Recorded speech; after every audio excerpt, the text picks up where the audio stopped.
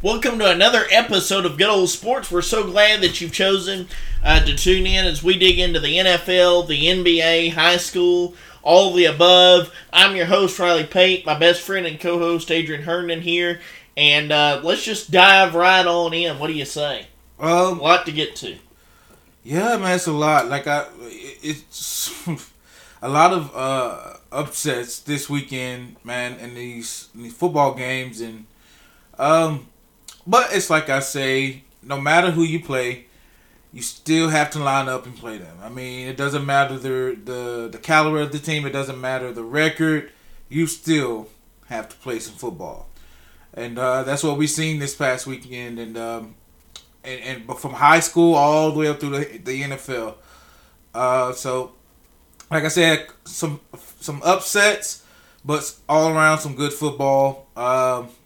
So yeah, I'm excited to let's jump into it and a lot of football this week. Yeah, and shoot, man, I'm ready. I had to digest a lot of football. Good thing we had to do this for a living. Yeah, we could do other things. In digesting it, it's not like it's any bad games per se. But just trying to bounce around. Yeah. Like there was one point this weekend on Saturday where I'm watching like 3 games at one time. Catch a little here, catch a little there, getting back to this one, trying to just catch some big moments, kind of break down some things. So, a lot of football to get to. Let's start with the game that we were at this past Friday as Paul Pewitt falls to Hooks in their district opener, 57-40. It's kind of the same thing as no defense on the Pewitt side of the football, especially in that secondary. If you can throw the football, you're going to beat Paul Pewitt. Yeah. And another thing is not just that; it's lack of discipline. Yes.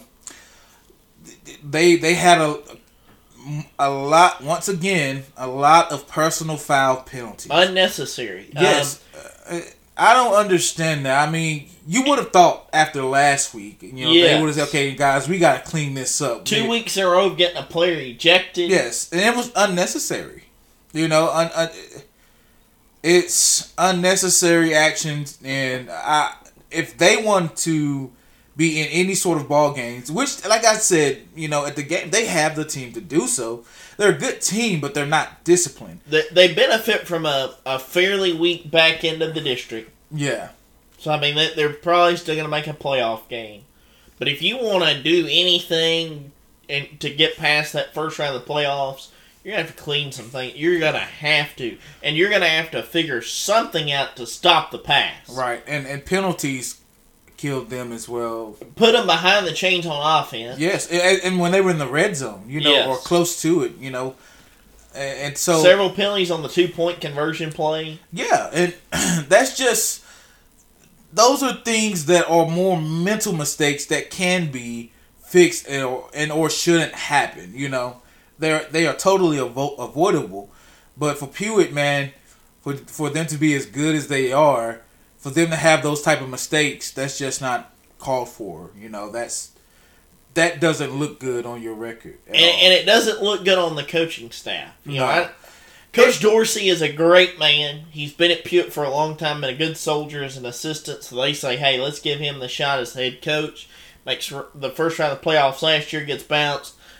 Looking, to make another a playoff appearance this season as the head coach, but at some point, there's gonna have to be a reckoning with that sideline. I mean, you're gonna have to look at the totality of what's going on over there and ask, okay, do we have the people in place to control the situation? Yeah. To not let things get so out of hand. I mean, because there's even discord on the sideline between players and coaches, and we're not trying to bab it. We're just reporting on what we see. Yeah. That plays into some of these wins and losses.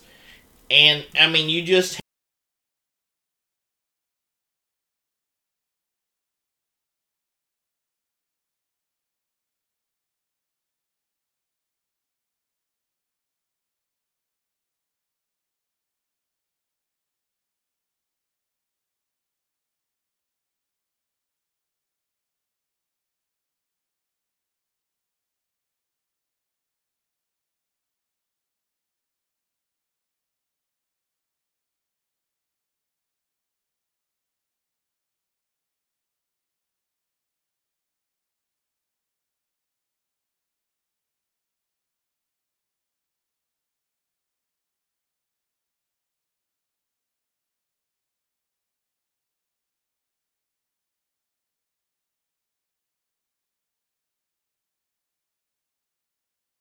practice after practice, day in, day out, you're telling you, hey guys, we got to clean this unnecessary penalties up. There's no call for it. It's not called for. And that's all we heard Friday night. So like, why are you doing that? Why? It's like there's no calls for any of this. Why are we constantly having to tell you, like, keep your mouth shut or and it's the same embarrassing, thing man. every week. Yeah.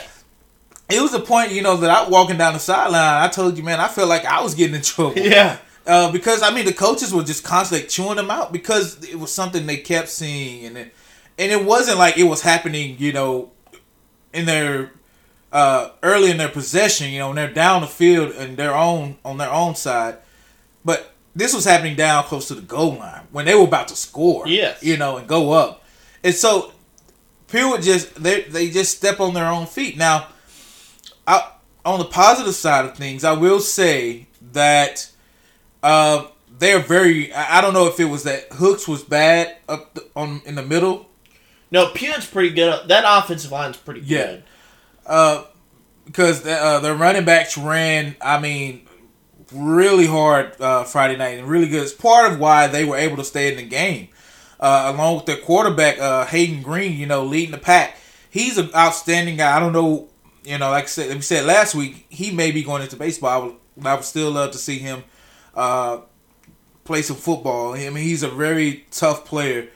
But Pure, they're able to win games. It's just, like we said, the penalties, the unnecessary penalties that's going to, cause them to shoot themselves in the foot. Well, and the offense is not the problem. So you look at their schedule. Of course, they only scored 29 points against Winsboro. Okay. Didn't get to play the game against Wascom due to weather that week. That was the week that several teams got rained and stormed out. Uh-huh. But they put 38 on Mount Vernon, a state-ranked Mount Vernon team. They put 56 on Truth, which was also a state-ranked team coming into that ball game. You put 40 on Hooks. Your offense isn't the problem. No. It's the unnecessary defensive penalties. It's the unnecessary... Well, I say unnecessary. It is the complete crumbling of that secondary so far that is costing you in those ball games. Yes. And I don't know what you can do. You can't coach speed, size, or smarts. You can't coach those things. But you can try and maybe look at, okay, can we roll the safety down here? Can we maybe drop a linebacker into coverage? Can we, you've gotten to a point in the season now where you can't completely overhaul your scheme. So you are what you are, but you can now maybe look at, okay, some bailout options. What can we do to give ourselves the best chance that we're going to have to cover these things up to allow us to win the ball game? Well, it's like I said Friday, there's a lot of mismatch in the secondary. Big time, yeah. And I don't know if it's something the coaches will have to look at and say, this is not going to work, or this hasn't been working for the past couple of weeks, because we've seen it, Yeah. And one side of the ball, on one side of the field, there's a mismatch, and then you have your safeties is a mixed match, and it's not clicking. And so it's a lot that we've seen, when you go up against a good receiver, your secondary has to be confident and like, hey, I have my guy. If I miss something, my guy behind me is going to, help me out but that's not the case with Pewitt. It's like everybody is either they don't know the assignment, they don't know where to be, or they just can't carry it out. It's not to say that they're not talented. It's just the position that they're in happens to not be the right position. Yeah. And we seen that, man. It was one point where Hooks just went down the field, and I stood there and I watched. And I said, watch the left side, watch number 2. Yeah. And lo and behold, and this is their fourth down. Hooks is fourth down. They had a chance to stop him. And it's exactly what I said. He threw to number 2 on the sideline. And because the guy wasn't paying attention. You can see it. Yeah, he wasn't paying attention. And got him. First down. Hooks goes on down the field, goes on to score that drive. So it's a lot of mix matching on that defense and lack of speed. You know, like I said, speed kills and the lack thereof kills as well. Yes, and you're starting to see that with Pewitt. You know, and like I said, that's something you can't coach. And so, you know, the question, well, then what do? Well, you just got to put your kids in the best position to try and make plays. Yeah. You know, if they do, they do. If they don't, they don't. But you've just got to put your kids in the position to give them the ability, you know, to possibly get a stop here and possibly get a stop there and just be the best version of you. Right. And whatever that's going to look like. It might look like just making the playoffs. It may look like a second round game. Whatever the best version of you is, try and be that. Yeah. You know, and try and figure something out. You know, you've got a numbers problem over there in Pewitt right now, you know, with players out. You've got... it's just one of those situations, like I said, where it's not, you know, necessarily panic, but it is to the point where let's be realistic about who we are, what we can do, and let's try and reach that goal. Yeah, right. You know? And with them, it's more, you know, they had the issue with their players, where they had to move some JV players up to varsity. The entire JV team, yeah, from my understanding. And so I don't think they won't have a rest of the season. I was told that wasn't likely, that they likely would not have a JV team the rest of the year. Oh. And so you have that going on. So you get more players. Yeah. But you know, the deal is, from what I was hearing Friday from on the sidelines, it's like you don't know where players should be in their position, you know, on the field, what position they should be in. And that, you know, that kind of brings up a lot of questions. You know, if it seems like there's a lot of players having to fill in for a lot of players, or having to pick up the load for players who don't know what to do. Yes. And a lot of that. Yeah. And so it's just a lot of issues that are, and it's not minor issues, these are major issues that cost you games. Yeah. Because like you said, it's not that their offense isn't good, but your defense is crumbling, and then your attitude is what's making you waste away early in the season, and that's not good. That costs you second place in district. Exactly. Losing that ball game costs you second place in district, unless you pull a rabbit out of your hat and you beat DeKalb. Which, yeah. I mean, right now I don't see. We're going to cover that game. I think it'll be a good game for both sides on the offensive side of the football, I would expect. Yeah. But I mean, you very well may have. Now again, they benefit from that weak district that they're in. Mm-hmm. You know, that back half of that district, you've got Paris Chisholm, you've got Prairie Land, you've got Redwater in the back half of the district. Yeah. So I mean, you're benefiting from that, and so you've got to look and say, okay, how can we win those ball games? Let's just get into the playoffs and kind of go from there. Yeah. But a lot of questions in Paul Pitt, and that's a place where, you know, yeah, that is kind of the good old boy side of Morris County. Yeah. But they still expect to win ball games. Like, Exactly. they still expect to be competitive. Man, you know, you say good old boys, man. You know, that is the truth. I have not been, it felt, when we were in the sticks is what I call it, man. But they're, you know, good players. They have good attitudes when they're up, but when they're down, their attitude's kind of sour. You know, and you will see that with a football team at some point. But it's the attitude when it sours. It's what it's not what they do on the sidelines. It's what they do on the field. Yeah. And, you know, and that's what I don't like to see. But they're great guys, man. Just being around them, you know, they're great kids. But good kids, good community. Yeah, great community, man. I love the energy in Pewitt. You know, it's very, they're very what can I say? For the most part, resilient. Resilient. They're very. That fan base is very supportive. You know, I was kind of wondering. Okay, it's not homecoming. You just lost a troop on your homecoming, and it was still a packed crowd on the Pitt side. I mean, you know, they support those kids. So, you know, for them, I hope that you get this thing turned around the best you can. Go make some noise. See what you can real do. Quick though, I want to talk about on the Hook side now. I want to talk about Hook's running back. Oh, he was excellent Friday night. Hooks has a running back, man, and they have a great running back. That's some of the best running I've seen other than Carthage. Yeah, he's probably the best running back we've seen outside Carthage. Yeah, and well, then Mount Pleasant's running back. But I say that because they get to feature Mount Pleasant's running back. Yeah, I think he's probably on that level. Yeah, now Dangerfield's running back's not bad. No, he's a hard runner. But this kid from Hooks is he gets out in space and you're not catching. That's a real running back, man. And he's big in size. He's about 6'1". Mm-hmm. Maybe 180, 200 pounds, or 190, between 180 and 200. And, I like to see good cuts. I like to see good misdirection. I like to see when running backs can make players miss on the defense.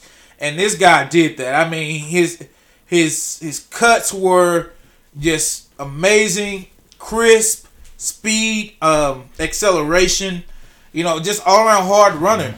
And props to his offensive line, for giving him holes to run through, to make stuff like that happen. Props to Hook's offensive line.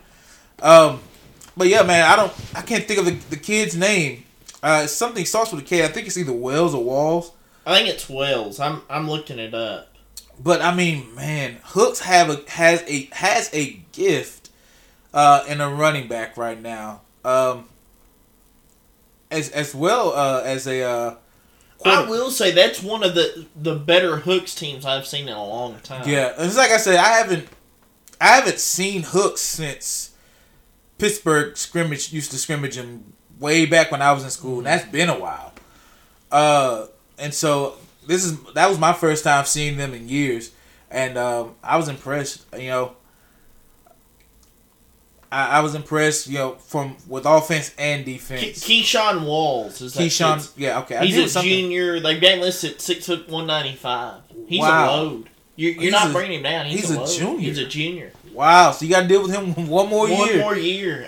And hey, listen, that kid is a load to try and bring down. Man, and like you said, you ain't catching him once he breaks loose. No, he's one of those. He's a power back and a speed back. He's both in one because he can power through a short situation. He can power through for you, but if you get him in open space, you're not running that kid down. He's really, really good. Hey, if you're Hooks, you've put yourself in a position to be probably the second best team in that district behind DeKalb, I would expect. But I would expect that's going to be a good ball game. I could see them giving DeKalb a ball game. Yeah. Playing for that district championship. There's nothing to hang your head about. And we may hear some noise from Hooks in the playoffs. Yeah. I'd have to look at kind of where they would match up, but I mean they've got some talented boys. I'll definitely give them that. Oh yeah. So that was the game that we covered. And when I say this next score, we'll talk about the football. I want to dive into we're gonna get a little controversial here. It's okay. It's our show. It is what it is. And I'm not gonna bash anybody at all. I'm not. I want to preface what I'm about to talk about here, but there's some serious things that need to happen in Pittsburgh. Pittsburgh lost to Anna. It was Anna's homecoming. Pittsburgh fell 47-12. Now I said this to you Friday night. We everybody talks as if they assume that Pittsburgh's just going to roll North Lamar. North Lamar won their ball game. Of course, it was over Wills Point. But North Lamar won that game 48-7. North Lamar has been competitive even in the games that they've lost. I don't think that Pittsburgh's in a position to assume that they're going to beat anybody. You may be looking at a 1-9 or an 0-10 season. And if that happens, where does the blame go this time? That's my question. Where this time? You got rid of Brad Baca. You got rid of that toxic situation, which if everybody knew the ins and outs of that deal, I mean there was a lot to that. Mm-hmm. Don't want to burn any sources there, so we won't dive into that. But I will say there was a lot more to that than a lot of people knew. But you got rid of that toxic work environment, that toxic fieldhouse environment. You know, you had that bunch last year that had to endure all of that, especially, you know, on the front end of that junior year. Yeah. So everybody thought, okay, kind of see what they can do. Then they kind of bought in, you know, and they go on that roll, and they're the scariest, whatever, what was it, 4-8 team in the state, you know. And I thought, hey, you know, you've got something to build off of. You had all of these expectations coming into this year. They were kind of the quiet Cinderella story. I mean, like the quiet dark horse. Yeah. Like, hey, they may be the one that comes in and makes a lot of noise. And it was kind of odd to me that it was so quiet, because I'm thinking, why? I mean, they had every chance to beat Quinlan Ford. Mm-hmm. Then you go into that, they were going to beat Pleasant Grove. You were going to have another showdown with Gilmer, and Gilmer didn't want to play them. I mean, then you're headed to state. You had a legitimate chance all of a sudden. And so I'm thinking, what is the deal? And there, you know, Dave Campbell's kind of had them as that outlying team that could really do something. There was kind of this sense, right, within the community, amongst some of the coaches even, that hey, we've got a chance to really do something here. And then you come out and you fall flat on your face. This is what I would say about that. Because you're right. I mean, we had that conversation. Last year was different in the sense that there was some fire burning. There was some build-up. There was something brewing within that team that had to be let out. And once they got, and we were saying this last year season, once they got that first win, it was like a pit bull getting a taste of blood for the first time. Like, hey, I like this state. Let's go get another one. And that's what happened with Pittsburgh. There was something brewing in them that had to come out, and when it came out, it came out. Yeah. And I believe that what happened was that fire was, it was definitely there. And in Quinlan Ford game, the only reason why they didn't win that Quinlan Ford game is because it wasn't anything that the team played as hard as they could. Now they may have had maybe one mistakes, but it wasn't game costing mistakes. No. But mostly it was the officials. It was a bad marker on Quinlan Ford that gave them a first down. And we're not trying to be homers here, but we were at that game. It just is what it is. There was some home cooking on the officiating side. Yeah. You know.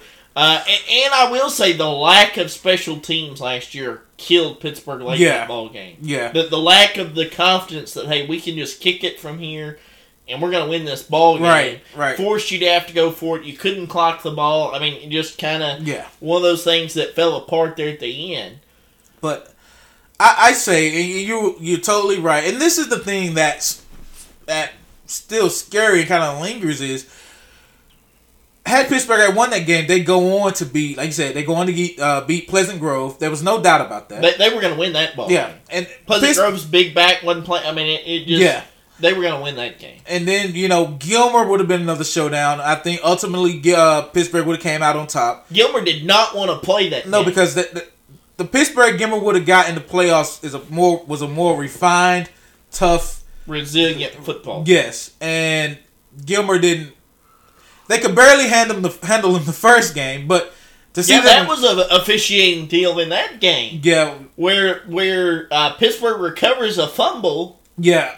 And they give the ball back to Gilmer. Yeah, so to say that to make this short is there was a fire that was started last year, and it was a fire that was started within the community, and it was a fire that was expected to happen and to be carried on this season, and now it's like, you know, after the loss against Mount Pleasant, you know, we was thinking, oh, you know, okay. But you started that game by fumbling the ball right out the gate. And, you know, like you said, we're not bashing.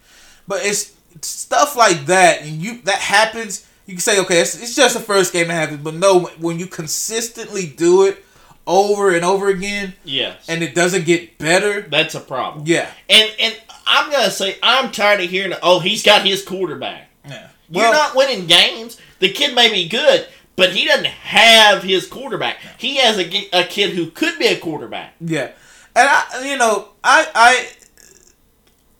I think that everything that happened last year really should have stayed in last year. Everything that happened last season should have stayed in last season because that was a different group of boys. You caught lightning in a bottle there at the end of the year. Yeah, you have a different group this year. Okay, but this goes back to my deal. And again, it's just facts. That hire was made, from what we were told, that hire was made because the thought process was we don't want a coach to come in and just win state the first couple of years. We want a coach that will build a program.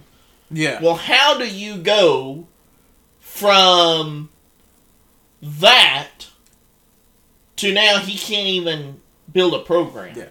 Well, they went 0-5 in pre-district last year as well, but it was different last year. Last year after they went 0-5, there was still some hope that they can do good in district, but now it's like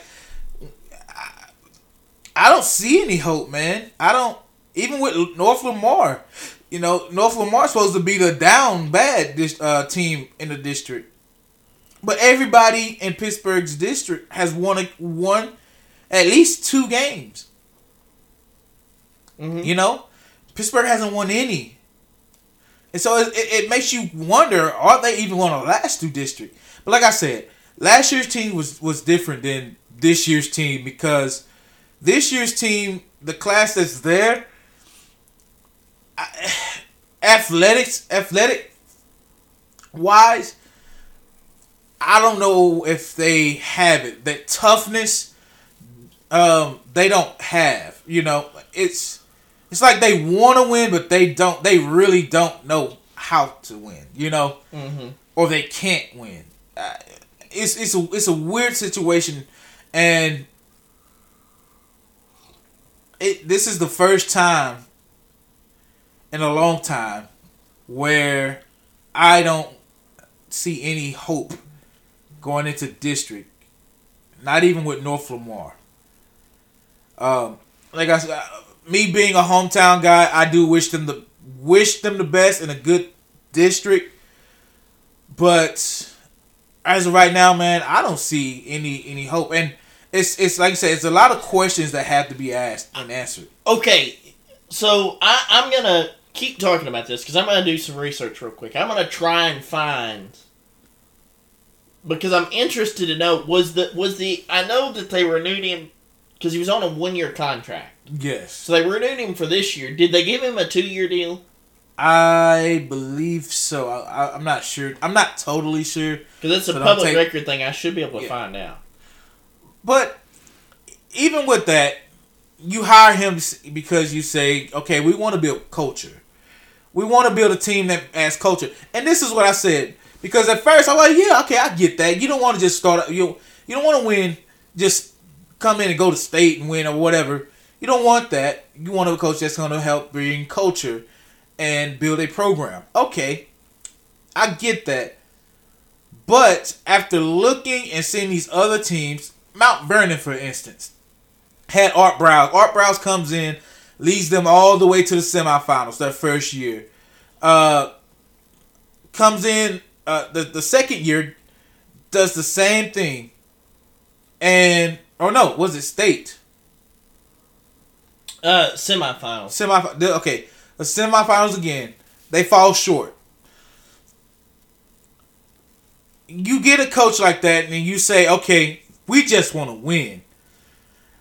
I've come to learn that, yes, you can build culture, but even it doesn't matter on the coach. It matters with the team.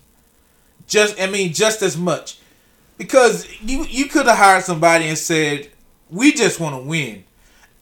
Believe me, if a team starts winning, that's going to build some culture on its own. Because look at Mount Vernon right now.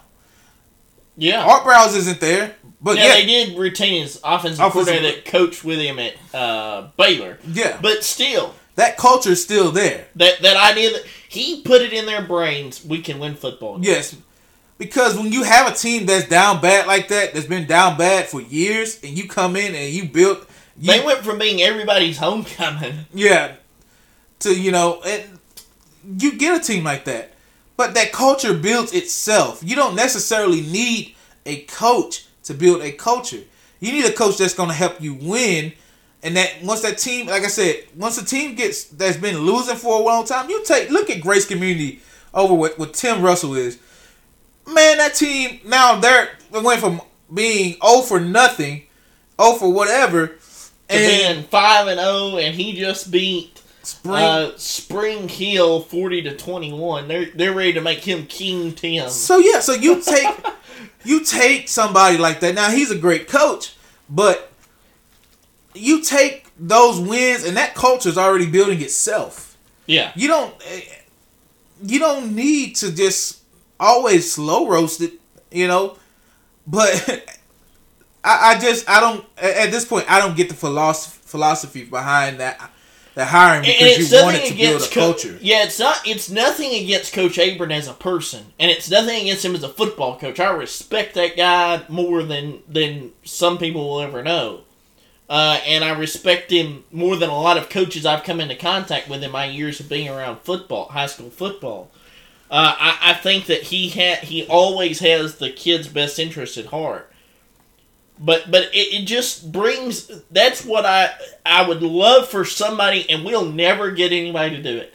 I want somebody to answer the question, what was it like in those meetings when you're looking at some of these guys that we know some names got leaked that were on that list, and I've confirmed that they were on that list.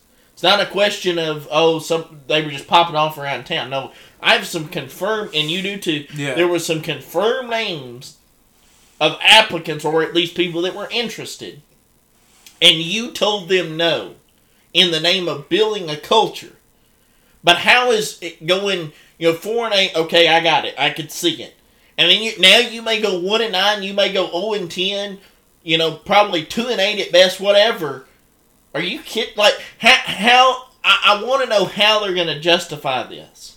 How do you justify this to the community? Where's your next move? If he leaves, what are you going to do? Who's going to want the job then? Because you got a guy who was coming off, he had gone to Mahia, taken them back to the playoffs. The year before that, he had taken Paul Pitt to the state championship game. I mean, he had all of this momentum, all of this hype coming into this job, then he can't get you turned around the way that you would like. Where do you go from here? Who's going to be interested? I mean, it's going to be purely a money job because the money's supposedly the money's there. Well, I say this, just after thinking about it. This is the first coach that Pittsburgh has had that didn't walk into talent. So you look at Robert Manley back in 2007. You had Kendall Wright. Mm-hmm. Amongst others. Talented receivers, talented running back, talented offensive line, talented defense. Robert Manley walked into talent. Yes. And not just that team, but that following team as well, in the 2009 season that, he took to the semifinals, Mm-hmm. And then the year after that was a talented team. Almost beats Carthage. Almost beats Gilmer. Gilmer that year goes on to state, I believe. See, what year was that? No, that was a year after. In 11, that was 11. You had a talented team there. And then the year after that class, you had a talented team there. That's the year Gilmer. They almost beat Carthage and Gilmer. That's the year Gilmer goes to state. That's in 11. I believe Gilmer goes to state in 11. And lost. Yes. To West Orange Start. Yeah. And so you have that team. And then you have my class, and that's when it starts to go down. But then you have the class under us that's talented as well. Mm-hmm. So that's when Dickie Meeks comes in. Dickie Meeks kind of fixes it, builds it his way. Now Pittsburgh's back up and rolling. Goes to playoffs 2 years in a row. Then he leaves. In steps Brad Baca. He walks into a very talented team. Very talented team. No question in my mind that if Coach Meeks had stayed. Now, so this goes back to there needs to be a discussion about what does the town want.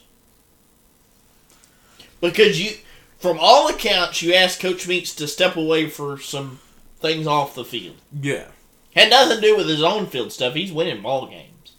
But you ask him to step away for reasons off the field, he goes about where and he promptly takes them to the playoffs. Yeah. Again. Second stint there, and he, again, resurrects that program. But you had a state championship coach with state championship caliber players coming up. And the whole deal was we don't want to waste that. Well, you did. You squandered it. You know, you for whatever reason, you squander that. Then, you know, you're in the, what was it, the quarterfinal game with Pleasant Grove. Wasn't that the state quarterfinal game? Regional. Regional final game. So, yeah. So the regional final game, have every chance to win that ball game. Mm-hmm. But you're doing it with, like you said, with Coach Meeks' talent. Now, whether he's, you know, do you win that with him there? Maybe you do, maybe you don't, you know. Yeah. One coach doesn't make the difference on an offsides penalty on an onside kick that may or may not have even happened. But my point is, there needs to be some hard conversation about what do you want. And this is what Pittsburgh's third coach. Bach was there for 4 years. Yes. Meeks was there for 2. Manley was there for 4. Meeks there for 2. Or maybe Manley was there for 4 or 5. Meeks there for 2. And then Baca for 4. And this is Abrams' second season. So you look at how many coaches Pittsburgh has went through, and Meeks was the only of the outside Abram was the only state caliber coach that Pittsburgh has had. So that is a very good question. Is what do they want and what are they looking for in a coach? Because you had a state caliber coach, and given his outside issues, different story. But like you said, on the field he was winning, and he had coached up a good group of boys. Mm-hmm. You know, that Baca just walked into for 3 years. You know. Yes. And so, like I said before, this is the first team that, for a first coach that Abram has walked in and had to kind of rebuild himself. Mm-hmm. And given this senior class, this is the last class of Baca. But how long of a leash do you give him? Because here's my argument, and this has nothing to do with sports, it's just because of inside knowledge that we have. There's all of this pressure on every other, you know, person involved here. So my question is, and again, I like the guy, but how long of a leash do you give this guy? That's a good question. There seems to, I don't know what everybody else is thinking in the community. I don't know I don't know everybody else's thoughts. My thoughts are my thoughts, and their thoughts are their thoughts. My thoughts are... So I'm not able to pull up... I can read the board minutes, but it doesn't list what they've done contract-wise, so I don't know. My thoughts are... You have a team who... They're good, but they're young. But that doesn't account for the simple mistakes that they're making. Because the mistakes that they're making... So just from the football side, they're not tackling. Yeah, you're not tackling. The secondary is not very good. You can't hardly block a single solitary soul on the offensive line. So these are all the basics that you have to do to win ball games. Yes, and that's what I'm saying. It has nothing to do with them being young. Though they are young, but what they're doing is nothing about them being young. This is about them not being able to execute the basic stuff, the basic fundamentals, tackling, blocking, covering. And if you're listening to this and you're from Pittsburgh, get on one of our pages, the Instagram or the wherever they can interact. TikTok, maybe Facebook. Facebook as well. Wherever. Let us kind of know what you think. Yeah. Because we're not Homer. We're here for the stories. Yeah. And I'm not doing this because I know the people. There's a story right now in Pittsburgh in my mind. There's something to this, and as reporters and as sports show hosts and as people who give our analysis of situations, we got to look at the story. And there's a story right now about what do you do, and how long do you let this go on, and what's the next steps for that program. Yeah, because I've always said since the beginning that Abram isn't a guy that just put all his stuff out there to let everybody know, and that's fine. But at the same time, there's answers that has to be answered. There's questions that had to be there's questions From that have to be top to asked. bottom, yeah, in that and answers that have to be answered. And so, a question that had to be asked and answered. So, what do we expect, from a team like this moving forward? What do we expect from a coaching staff like this moving forward? And so, I like Abram, like he's a great coach, and it could be give him, because this is his second year. I don't think second season. You don't fire him after this year. My No. question, though, for him is, do you start looking... Because you passed up going back to your alma mater. You passed up that job. Yeah. So, I mean, if you get another phone call, this may be the last year that you get phone calls. Yeah. But it's you got to go while you're a hot commodity. Yeah. And, I agree, but I don't know what else to say on Pittsburgh, man. It's like I told you Friday. It's gotten to the point as you started to give me the update on the game. I'm like, don't give me any updates on that game. I didn't look at it until we left that stadium Friday night. To figure out whether they won or lost. Yeah.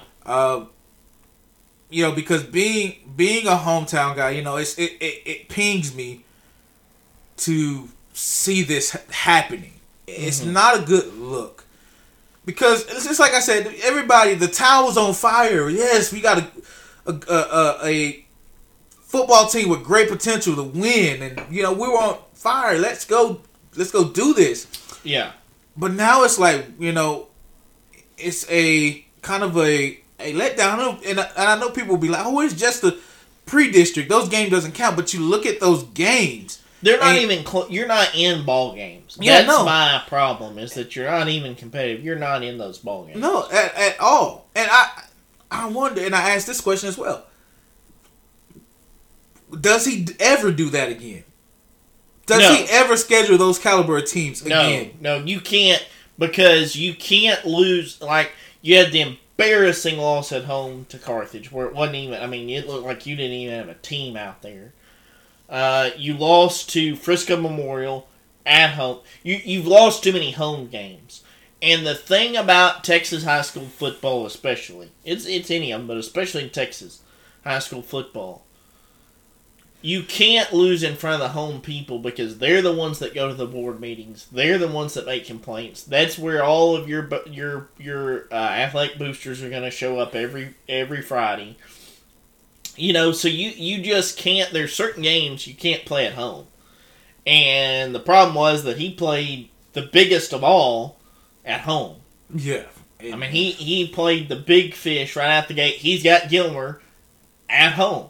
You've got some of the bigger games at your place, and you've got to at least be competitive in those ball games. And up until this point, you haven't been. Now, again, you've got North Lamar for homecoming, but if you're Pittsburgh, don't assume anything. Like, there shouldn't be an assumption about any game that's played from this point forward. I think that's a story that we're going to keep following. Obviously, we'll keep reporting on the football side, but I think that more and more as the season goes on, if it doesn't correct itself, there will be more and more to this story.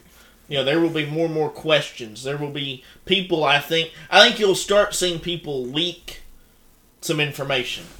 because that just tends to happen. The tighter that the bottle gets squeezed, the more that seems to leak out of the situation. Yeah. So be looking for that. We've already discussed, Spring Hill lost to Grace Community, 40-21. Trying to learn that new offense, so we'll see. Pleasant Grove beat Paris 30-14, and Liberty Islo loses to Sulphur Springs 24-6. And as we said, North Lamar beats Wills Point 48-7. So that district, that back half is still up for grabs. But if you're, like I say, if you're Pittsburgh, you're gonna have to get this ship turned around, to get those last two playoff spots. If not, I would say it probably comes down to Spring Hill and Liberty Islo for third and fourth in that district as it stands right now. Yeah. I mean that's just the way it looks to be shaping up. Longview gets a little bit of a scare as they beat Lancaster 21-13 in what was probably the district championship in their district, but they had a little bit of a scare at home. At some point you knew they were going to be tested, but if you're Coach King, you want to be tested now so that you can get your boys ready for the playoffs. And teach them, hey, they're not just going to roll over and take it every Friday night. You're going to have to go out there and play, so I think that's a good test for you. And Lancaster's a very good football team, and you went toe-to-toe and you come out on top, probably securing first place in your district, 21-13, and Carthage, of course, rolls Bullard on homecoming 56-7. Hey, that's just, it is what it is. We shouldn't even report Carthage. We are, I do it because it's so just remarkable. Carthage just does things that... Unless somebody upsets them like China Springs did last year. But you got to, because people from Carthage listen to the show. Yeah. All right, so the week coming up, you've got Dangerfield versus Hugh Springs. Will be at that ball game. Look for Dangerfield to bounce back. Coming off the bye week, they lose to two very good teams. They lose to the best 2A team I've ever seen. Yeah. And Timpson, the best 2A team that a lot of people have ever seen in Timpson. They lose to a very good center team. Late in that ball game, just kind of run out of bodies, run out of steam there. So look for them to bounce back in their district opener versus Hugh Springs at home. Again, we'll be covering that game. So look for highlights, analysis of that on Friday. Then you've got Paul Pewitt going to Redwater, trying to bounce back. You got to win that ball game. Yeah, that's a must-win ball game. If you're looking at playoffs positioning. Then you've got Carthage versus Canton. Poor Canton. I mean, at this point, just poor souls have to play Carthage right now. It's not even fair, man. It's like they're going to run through that district like a hot knife through a butter remember roll. A couple of years ago, back in 2020, this was the argument amongst districts is whether Carthage should really be allowed in the 4A district, but it was. But by the numbers, that's something else. So I want to touch on that just for a moment, since you brought it up. That's something else about Pewitt that I found interesting. So, talking to a guy who's connected with all that, he said that they were 3 over the count from dropping down to 2A Division 1 last year. Wow! On the day of the count, they were 3 over. The first day of school, they were 8 under. What happened? People just moved out? Kids moving out of the district. They're 8 under. They should be a 2A Division 1 team. Wow. But see, that's how numbers work. Because in these small towns, they fluctuate sometimes. That's why I don't agree. I know you got to do it for scheduling purposes, but it's kind of hard sometimes on those schools that are right on, like a Pewitt. You're right on that bubble. Yeah. A kid moves out here, a kid moves out there over the summer, and you start football season behind the 8 ball. Like, you don't have the numbers. But I did find that, I meant to bring that up. I found that interesting. He told me, he said, we should be in 2A Division 1. I said, really? I said, I knew y'all were pretty close. He said, yeah. He said, we were 3 over, which I knew about that. But what I didn't know until he told me was that the first day of school, they looked at the numbers. They were 8 under. And they can't go back and change it. Yeah, you can't go back and change that. It was too late. Yeah. So there is an appeals process to all of that. But it has to happen, I think, within the first 2 weeks to a month after realignment. Well, it didn't happen until, like, they didn't look at the numbers again until right as 2 days were getting going and school starting, and I mean, it's just too late. You can't redo the schedule. So poor Puett. I mean, and then that raises questions for like next season. What if you lose more? I mean, I don't know. I just found that interesting. You got Kilgore playing at Jacksonville. I think, I could be wrong, this may just be the first or second game at the new Tomato Bowl. I don't remember if because they announced that last week. I think last week may have been the first game at the renovated Tomato Bowl over in Jacksonville. So that's, I mean, just kind of for historical purposes. I look for Kilgore to win that game. They won last week. Probably, now you're back in your district. Now it's time to do what you're going to do there. If you're Kilgore, a team that has gone cold, and I'm gonna look up there. I meant to write down who they are playing, but a team that has lost steam as far as any coverage is Tyler Chapel Hill. You're right. They've kind of become like they went from they're just gonna roll to now it's kind of become an afterthought. Like they lost that ball game and it was like, you know what? Remember what we said at the beginning when they scrimmaged Pittsburgh. Is that Pittsburgh's a different story as we know right now. But remember we said you can't take that scrimmage, that one scrimmage, and feel good about it. Yeah, and say because your defense was terrible. Yeah, they're gonna be really good. Chapel Hill's gonna be really good. And right now we ain't heard nothing from them. After that loss from against Gilmer, we haven't heard anything from Chapel Hill. And they got smoked by Gilmer. Literally, I'm not saying just because they got beat. I mean, if you look at the highlights, Gilmer smoked them. Speed all across the field. Yeah, I mean, it's not even close. Yeah. But I don't know. I mean, that may be that another team, just like, it depends on what their record may be now, that you look at and say, just like Pittsburgh, the fire was there last year, but this year, there was still some smoke, kindling somewhere. There was smoke. I don't know if the fire was there. It's just weird to me that, I mean, they went from like a preseason darling, like a can't miss team. Yeah, and it's like, and everybody's just kind of falling out of love with them. Let's see here. I'm pulling it up. Because I don't remember. And we could be wrong. I'm not. They're 2-2. 2-2. You lost to Gilmer and you lost to Van back to back. Then you beat Greenville. Whoop-de-doo. You beat Nacogdoches. They were off this week. I knew that I didn't hear a score. Okay, so they were off this past week. You start. I believe that's the start of district maybe for them. Yeah, their first district game coming up against Palestine, who's also 2-2 this week. So we'll have to kind of keep an eye on that. Yeah. Because you're in the district, you're not going to be... I mean, the way it's set up now, you're probably not winning that district. You got Kilgore and Lindale in that district. I don't know that you're beating those teams.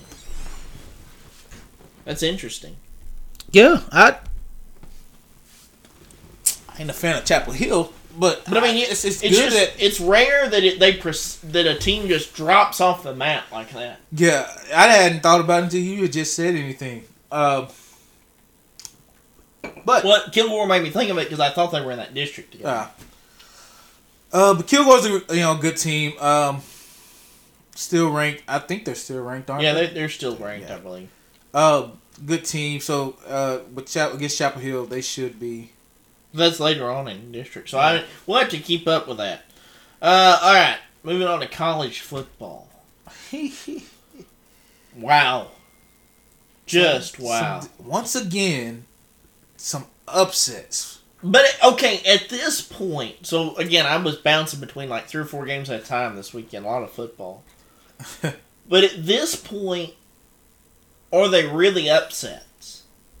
Or is this the year of parity in college football? That's a good question. Well, it's just like I said earlier, before the show, is that we may be seeing the early 2000s. So when teams like Marshall, teams like Wake Forest, App State, and even Arkansas, they dominated. They were really good. we may be seeing that again. Mm-hmm. And in Texas. Now, we may be seeing that kind of stuff starting to happen again. And I ain't gonna just be like, this sucks because these small, kind of, I ain't gonna say no name schools, but these schools that don't get a lot of attention, they're starting to blow through these big schools. Like, I'm not gonna say it's a bad thing. I think it's a good thing. I think it adds some, I don't know, some spice to it, man. But this goes back to, you had all those kids leave some of the bigger schools for smaller NIL deals. Where is the money? I'm gonna rant about this until somebody shows me the stinking money. It's ridiculous. I think the money may be under the table, man. Because it's not on the table. Yeah, exactly. So the whole deal was, it was all gonna be above board. Yeah. Where's the money? I just... So let's dive into some of the scores. Georgia beats Kent State 39-22. 22 points is the most points that Georgia's given up all year long. Thus far, yeah. So they kind of struggled there for a minute. They pull away late in that ball game. But Kent State, who beat Kent State earlier this in it? Let's see. Someone blew through Kent. Kent State beat was it Baylor? Yes. Yeah. I believe so. Yeah. I'm going to confirm that here. Yeah, I think it was. No, BYU beat Baylor. Yeah, BYU beat Baylor. Who did Kent State beat? I'm pulling up their schedule now. But, I mean, that was kind of a shocker. I was kind of... let's see, I was kind of keeping up with that. I didn't get to watch that ball game. I was keeping up with the scores. I was watching some of the other games. Yeah. And that was one of those that Kent State has not beat anybody. Who did they play? Did they play Oklahoma? Lost. Okay, yeah, let's see here. So, they've lost to... Or they lost to Washington 45-20. Okay. They lost to Oklahoma 33-3. That's the one. They lost to, or they beat, I'm sorry, they did beat LIU 63-10, and then they just lost 39-22. Okay. So you just kind of come out of nowhere. Yeah. And So Kent State, that's the game I had seen when they played Oklahoma, and they kind of gave Oklahoma a battle until like second quarter. Yeah, and then they kind of went sour for them. But I mean, you come out, you battle the number one team in the country, and keep it close. Yeah. 39-22. Alabama just demolished Vanderbilt 55-3. Not even close. Ohio State beat Wisconsin 52-21. That was another game. I didn't get to watch it, but as I was keeping up, I mean, it kind of was close, and then Ohio State pulled away in the second half. Ohio State has found their rhythm on offense. I mean, now they're starting to put up some points. Yeah, man. I don't know. I don't have much to say about Wisconsin. What a terrible place to play. Like you think about Wisconsin, you think about cheese, and you think about cold weather, constantly cold. It's the ice box, man. It's the fridge. But kids go there all the time to play football, and we've seen them have. Wisconsin in the past has had some tough football teams. Yeah. Like they're one of those that for a little while, they were kind of on the periphery of the college football playoff talk. Them in Nebraska, they've just dropped here lately, man. But I still, we talked about this a couple of days ago. I still want to go to one of their games just to go. Just go to Wisconsin. Yeah. So, or Nebraska, was it Nebraska or Wisconsin you wanted? Either one. Either one. Yeah. So Michigan beat Maryland. I did get to watch that ball game, 34-27. Let me tell you what, Blake Corum is the running back for Michigan. That kid is good.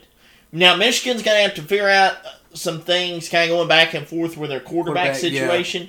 But as far as being able to run the football, they will run it up. They'll get in the pistol. They'll get in the eye. They'll do whatever they got to do. They ran a couple of split-back veer plays. I mean, they will do what they got to do to just mash on you up front.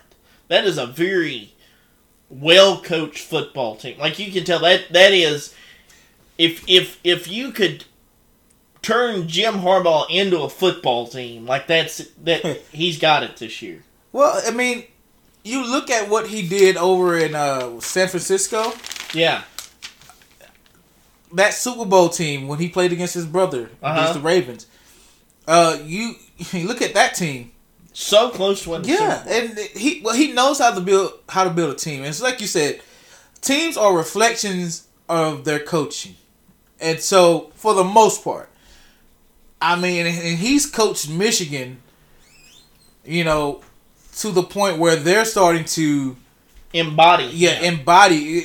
That's a tough team. I mean, goodness, I don't know. I didn't see that game, but I can say for Jim Harbaugh and from his track record, I don't see anything less of Michigan right now. I can't say anything less of them. The quarterback situation, but they're a good team, building and going forward. Mm-hmm. And like I said, that Blake Corum kid, he's something special. he really is. I mean, they again couldn't catch him in open space. Who do we have? Let's see. I want to talk about the Texas game. Well, I've got some other scores. Okay. So you've got Clemson beating Wake Forest in overtime, 51-45. I watched that game too. So we talked about Clemson a couple of weeks ago, and Dabo Swinney and why they were ranked the way they were ranked. Clemson, now they could be making a comeback. They could be that old Clemson back when Trevor Lawrence was there and Deshaun Watson. They could be becoming that Clemson again. Mm-hmm. They could be making their comeback. No, I watched them. They're not. They're not. You don't think so? No, they're not close. No, so it not to those teams. Like they're a good football team, but they're not like those teams. Not even close. Okay, so it is what we expected then. Not ukulele. The quarterback. Yeah. Sorry. If you're a Clemson fan, I can't pronounce something. Anyways, you know who I'm talking about. Your quarterback is nowhere near the Deshaun Watson type quarterback. He's not a Trevor Lawrence. Like there is a noticeable fault. Like those teams were dominant football teams. Yeah. You don't get the sense that this Clemson team's a dominant team. Yeah. Like they may make it into the playoffs because it. So we were talking about this on the way over here to record the show. You're gonna have. So you think about this. You're probably gonna have Georgia and Alabama for the SEC title. Mm-hmm. Well, you're going to have them before, and then you're going to turn around. So, you may have one-loss teams there. Okay? Then you're going to have Ohio State play Michigan at some point. Somebody's going to get a loss there. You may have 2 one-loss teams, maybe 3, potentially, one-loss teams in the college football playoffs. But what if? Now, but having said that, that may be the saving grace for Clemson. Yeah. Because if Clemson wins the ACC with no losses, but then who do you put? It's way too early. We haven't. Well, I'd say it's way too early. It kind of is because those teams haven't played each other. But I'm just looking at it right now. That'll be interesting to see how that's going to be handled. But I go back to I think that Clemson gets votes because of Dabo. It's not because that football team's very good. It's that everybody. I mean, Dabo is the darling dude. I don't know. I guess I would like to meet him one day to see what everybody's so raved up about him. Oh, he's a great guy. Coach Russell, went and spoke for him a few years back, right after they won the national championship, and he and Coach Russell are good friends. And Coach Russell said, I mean, everything you think he is, he's a very genuine guy. He loves the kids. Loves the community. He would fit right into a Texas high school football program. Oh, that's great. I mean, just with his personality and the way he does things, just a great guy. But I mean, this is a national stage. We got to have the. But they could. I could see them if they win the ACC, go undefeated, which is not a given. But I'm just saying if they do, they may make it. So a sneaky team that I've been kind of keeping up with and finally got to watch a little bit, just snippets of their ball game in and out, was Kentucky. So they beat Northern Illinois. Coach Bob Stoops' brother Mark is the head coach there. He's now become the winningest head coach. I'm gonna do a little trivia with you. Who do you think was the winningest head coach in Kentucky football history prior to Coach Mark Stoops? I have no clue. Let me just take a guess. I don't know. I haven't kept up with Kentucky football. Bear Bryant. Bear Bryant. That was the head coach at Alabama. Before he went to Alabama, he was at Kentucky. He was the winningest football coach in Kentucky history. Right? So now Coach Stoops has surpassed him there just because of length of time and whatnot. But doing a good job. And now all of a sudden they're getting some national recognition. They're undefeated right now over there. They're also an SEC team. That offense is pretty good. So I was kind of wondering, okay, is it scheduled? What's the deal there? But I watched a little bit of it. They've got a good, strong offensive line. Quarterback play was pretty good. You've got a running back. I mean, like, you've got some pieces there. Like, I'm looking and I'm going, Kentucky's known for their basketball, but my goodness, they're playing some football right now. Yeah. Well, that's good. I mean, that's just, it's good coming up for Kentucky. Now, the interesting part is, now they've had players in these last couple of years, good players. And so, it's not a shocker. It's not a shocker. They've just always been able to give some teams a run for their money, so. Yeah, I mean, that's just a sneaky, like, if you're flipping through channels on a Saturday and you see a Kentucky football game, take it in. Yeah. Let's see here. A&M beats Arkansas, upsets Arkansas. Arkansas came in as, I think, the number 10 team in the country. Coming into that ball game, A&M beats Arkansas 23-21 at Cowboy Stadium. And that was a packed stadium. I texted you. I said, listen, there's more fans at that game than there are some of the Cowboys games right now. But they beat Arkansas 23-21. Now, so that knocks off any chance, in my mind, that Arkansas had to be a sneaky playoff contender for the top four. Now, in a couple of years when we expand the playoffs, then it's probably a different conversation. Yeah. But just with the current format, I think that's probably going to preclude them from that. But that also raises some questions about Texas A&M. I mean, your defense is pretty good. You've changed out quarterbacks. Haynes King no longer the starter there. Changed out quarterbacks. You put up some points. Jimbo Fisher probably saved his job Saturday. Because I think there was about to be some real tough conversations about him if he had lost that ball game. So, I mean, it's like, at some point, somebody's probably going to ask Texas A&M, like, what kind of a football team are you? It's kind of hard to gauge them right now. Yeah. Now, sadly for Jimbo, he's got to go into Tuscaloosa and play Alabama. I don't see that ending very well for him. Oh, and how about Jimbo? So I told you this prior to that game. Jimbo, starts softening the blow, trying to make it out like we might lose this game to Arkansas. Just expect it. He went from trash talking the number one team in the country, the number one coach in history, to, well, now let's just kind of soften the blow for everybody in case Arkansas beats us, which is a whole different conversation. Yeah. But Jimbo probably saved his job Saturday. Well, and here's the thing about that game, is not that... Now, that quarterback, by the way, for Arkansas... Jefferson? Oh, my goodness. That kid can play. Yeah. And that's the thing. The only reason why Arkansas lost that game is because they started making, fumbling and stuff in the late in the game. Yes. And... they came out on fire. Yes. And that quarterback is outstanding. He's very athletic, physical quarterback. And once he starts running, I mean, goodness, help that defense. But... that's the only reason why Arkansas lost that game, because they started, having those kind of mistakes late in the game, and Arkansas, took advantage of it.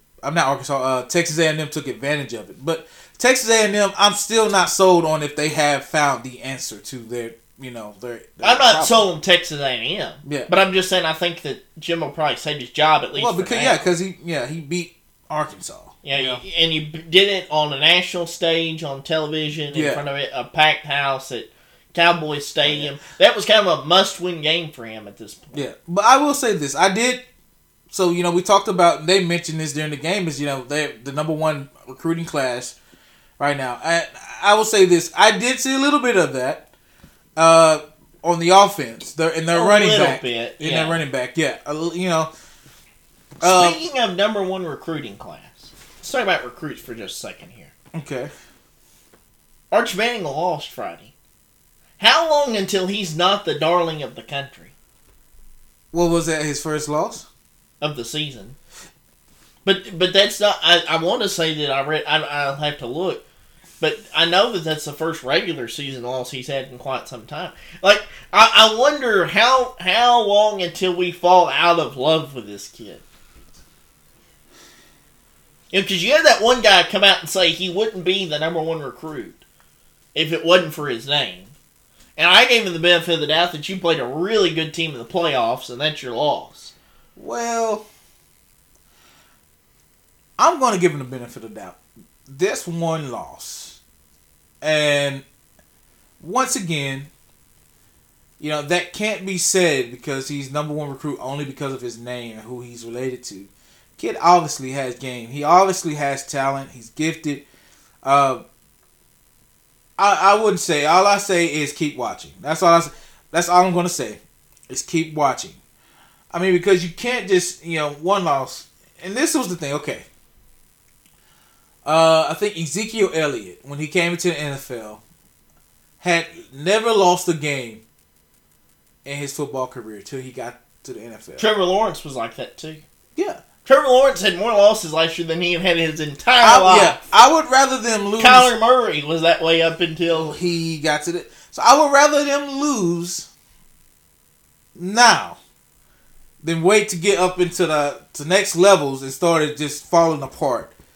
I want to see some. So before next show, we're going to do some film study on him. Because I do want to see him. I've seen just a few clips here and there. Because I just saw that, and it, kind of brought back to the forefront of my mind. Yeah. Well. That conversation. Yeah. About, okay, is he really... And how do you... I just don't know. I think he still, he still has that chance in the bag to remain the number one recruit in the nation. And not because of his name. I mean, of course, he comes from a family of great athleticism and great quarterbacks, great football players. But the kid, I mean, he's carrying his family name and he's carrying it on his own. Yeah.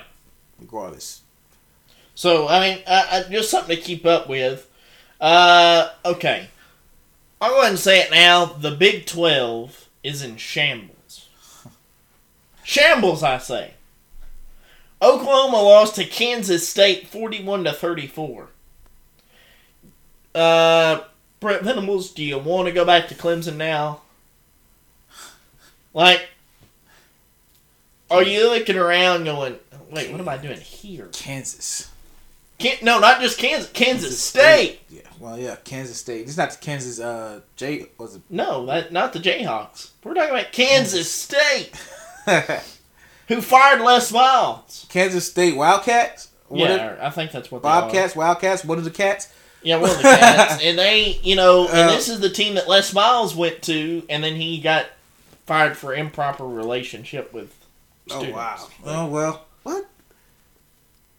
Yeah, okay, there was some reports about him, about some things he did at LSU, and somebody filed a lawsuit against him, so Kansas State quietly asked him to walk away.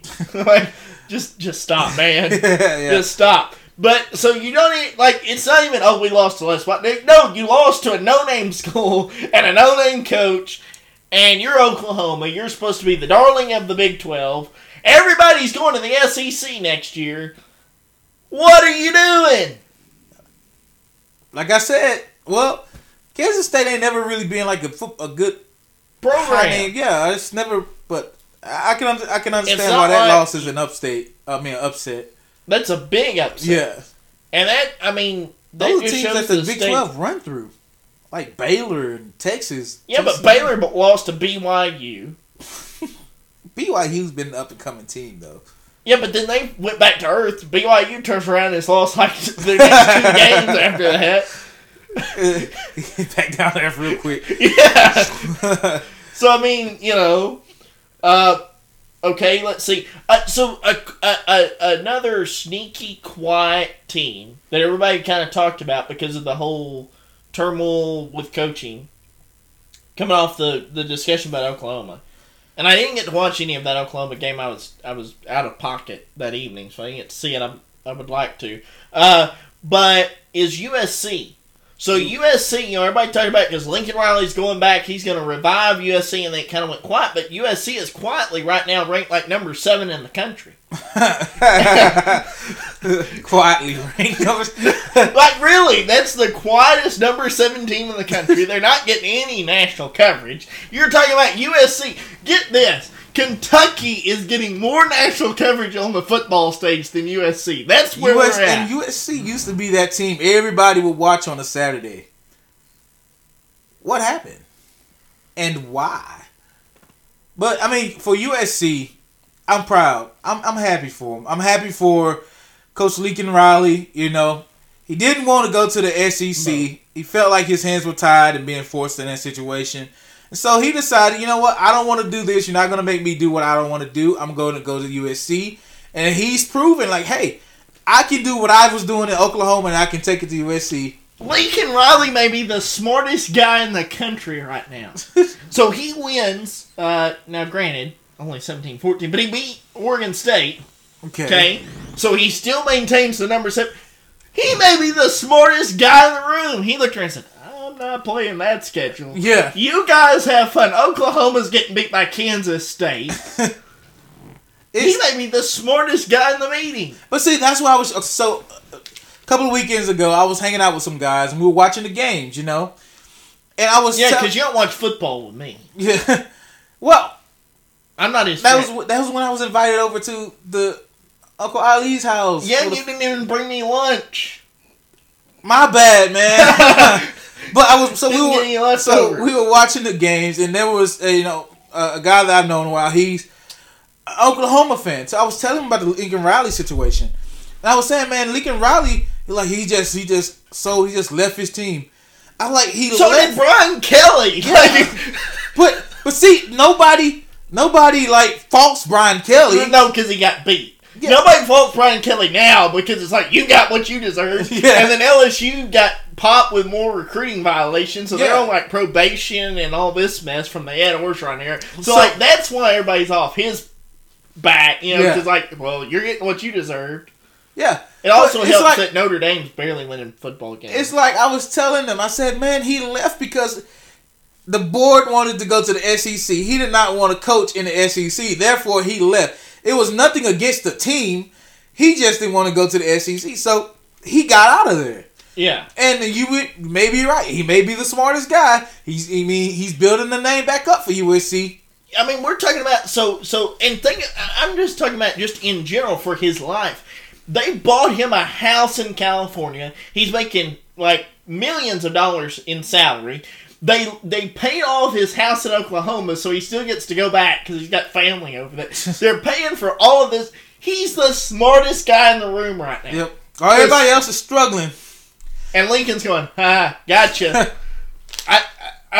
But how do you get less, you're at USC, and they get less national coverage right now than Kentucky. Yeah. Just one of those things. Ole Miss, I did watch just a little bit of that game as they beat Tulsa 35-27. Lane Kiffin's doing what Lane Kiffin does. He's scoring a lot of points. I mean, that's Lane Kiffin for you. Lane Kiffin. I like Lane Kiffin. I do, because he trolls everybody. Yeah. Like, he's that guy. He's the cool dad that, I'm making fun of you. You know, like, while Jimbo and Nick and Dion are all going out, hey, let's just tweet out something, see what they say about this mess. Throwing the bait out there. And then he laughs while everybody takes it. Yeah. All right. Here's where you fall apart. Your UT Longhorns. Okay. It's like I told you. Fall to Texas Tech, 37-34 in overtime. It's like I told you. First time that UT has lost to Tech in Lubbock since 2008, by the way. You're right. You're right. The crowd, fans went crazy after that game. They took down... So one thing just a side note that was interesting. They took down Did you see where they took down the goalpost as soon as he kicked it? They did? Yes. The school officials immediately, as soon as the ball goes through, pull the goalpost out and lay it down so that fans can't hang off of it and tear it down. Wow. I did not see that. I did not know that. All I seen was the fans rushing the field. Yeah. If you look, as soon as the ball clears and the official puts his hand up, they immediately start taking the goalpost down so that people can't hang off of it and tear it down and all that mess. Desecrated. Wow. So, I mean, yes, it was an upset, but it's like I told you. I think we bought too much into the Alabama game. Yeah. And that's what I was saying. Alabama played very sloppily. Very undisciplined. And that's what I was saying is, you still have to line up against your team. Yes, that was a close Alabama game, because people are going to look at the Alabama game and then look at the Texas Tech game and say... If Texas... So here was my deal about that, too. If Texas, here's how much I kind of bought it. If Texas had won that game, right? Mm-hmm. And Clemson had lost, I was making an argument that if they win the Big 12, they may have a shot at the Final Four. Like, I kind of looked at that. I was looking at, like, the upcoming schedule and just strength of schedule and the whole situation. And I'm going, you may have an argument that your only loss was to Alabama by 1 point at home. You may have, like, an argument, but then they lose to Tech and it doesn't matter. You're done.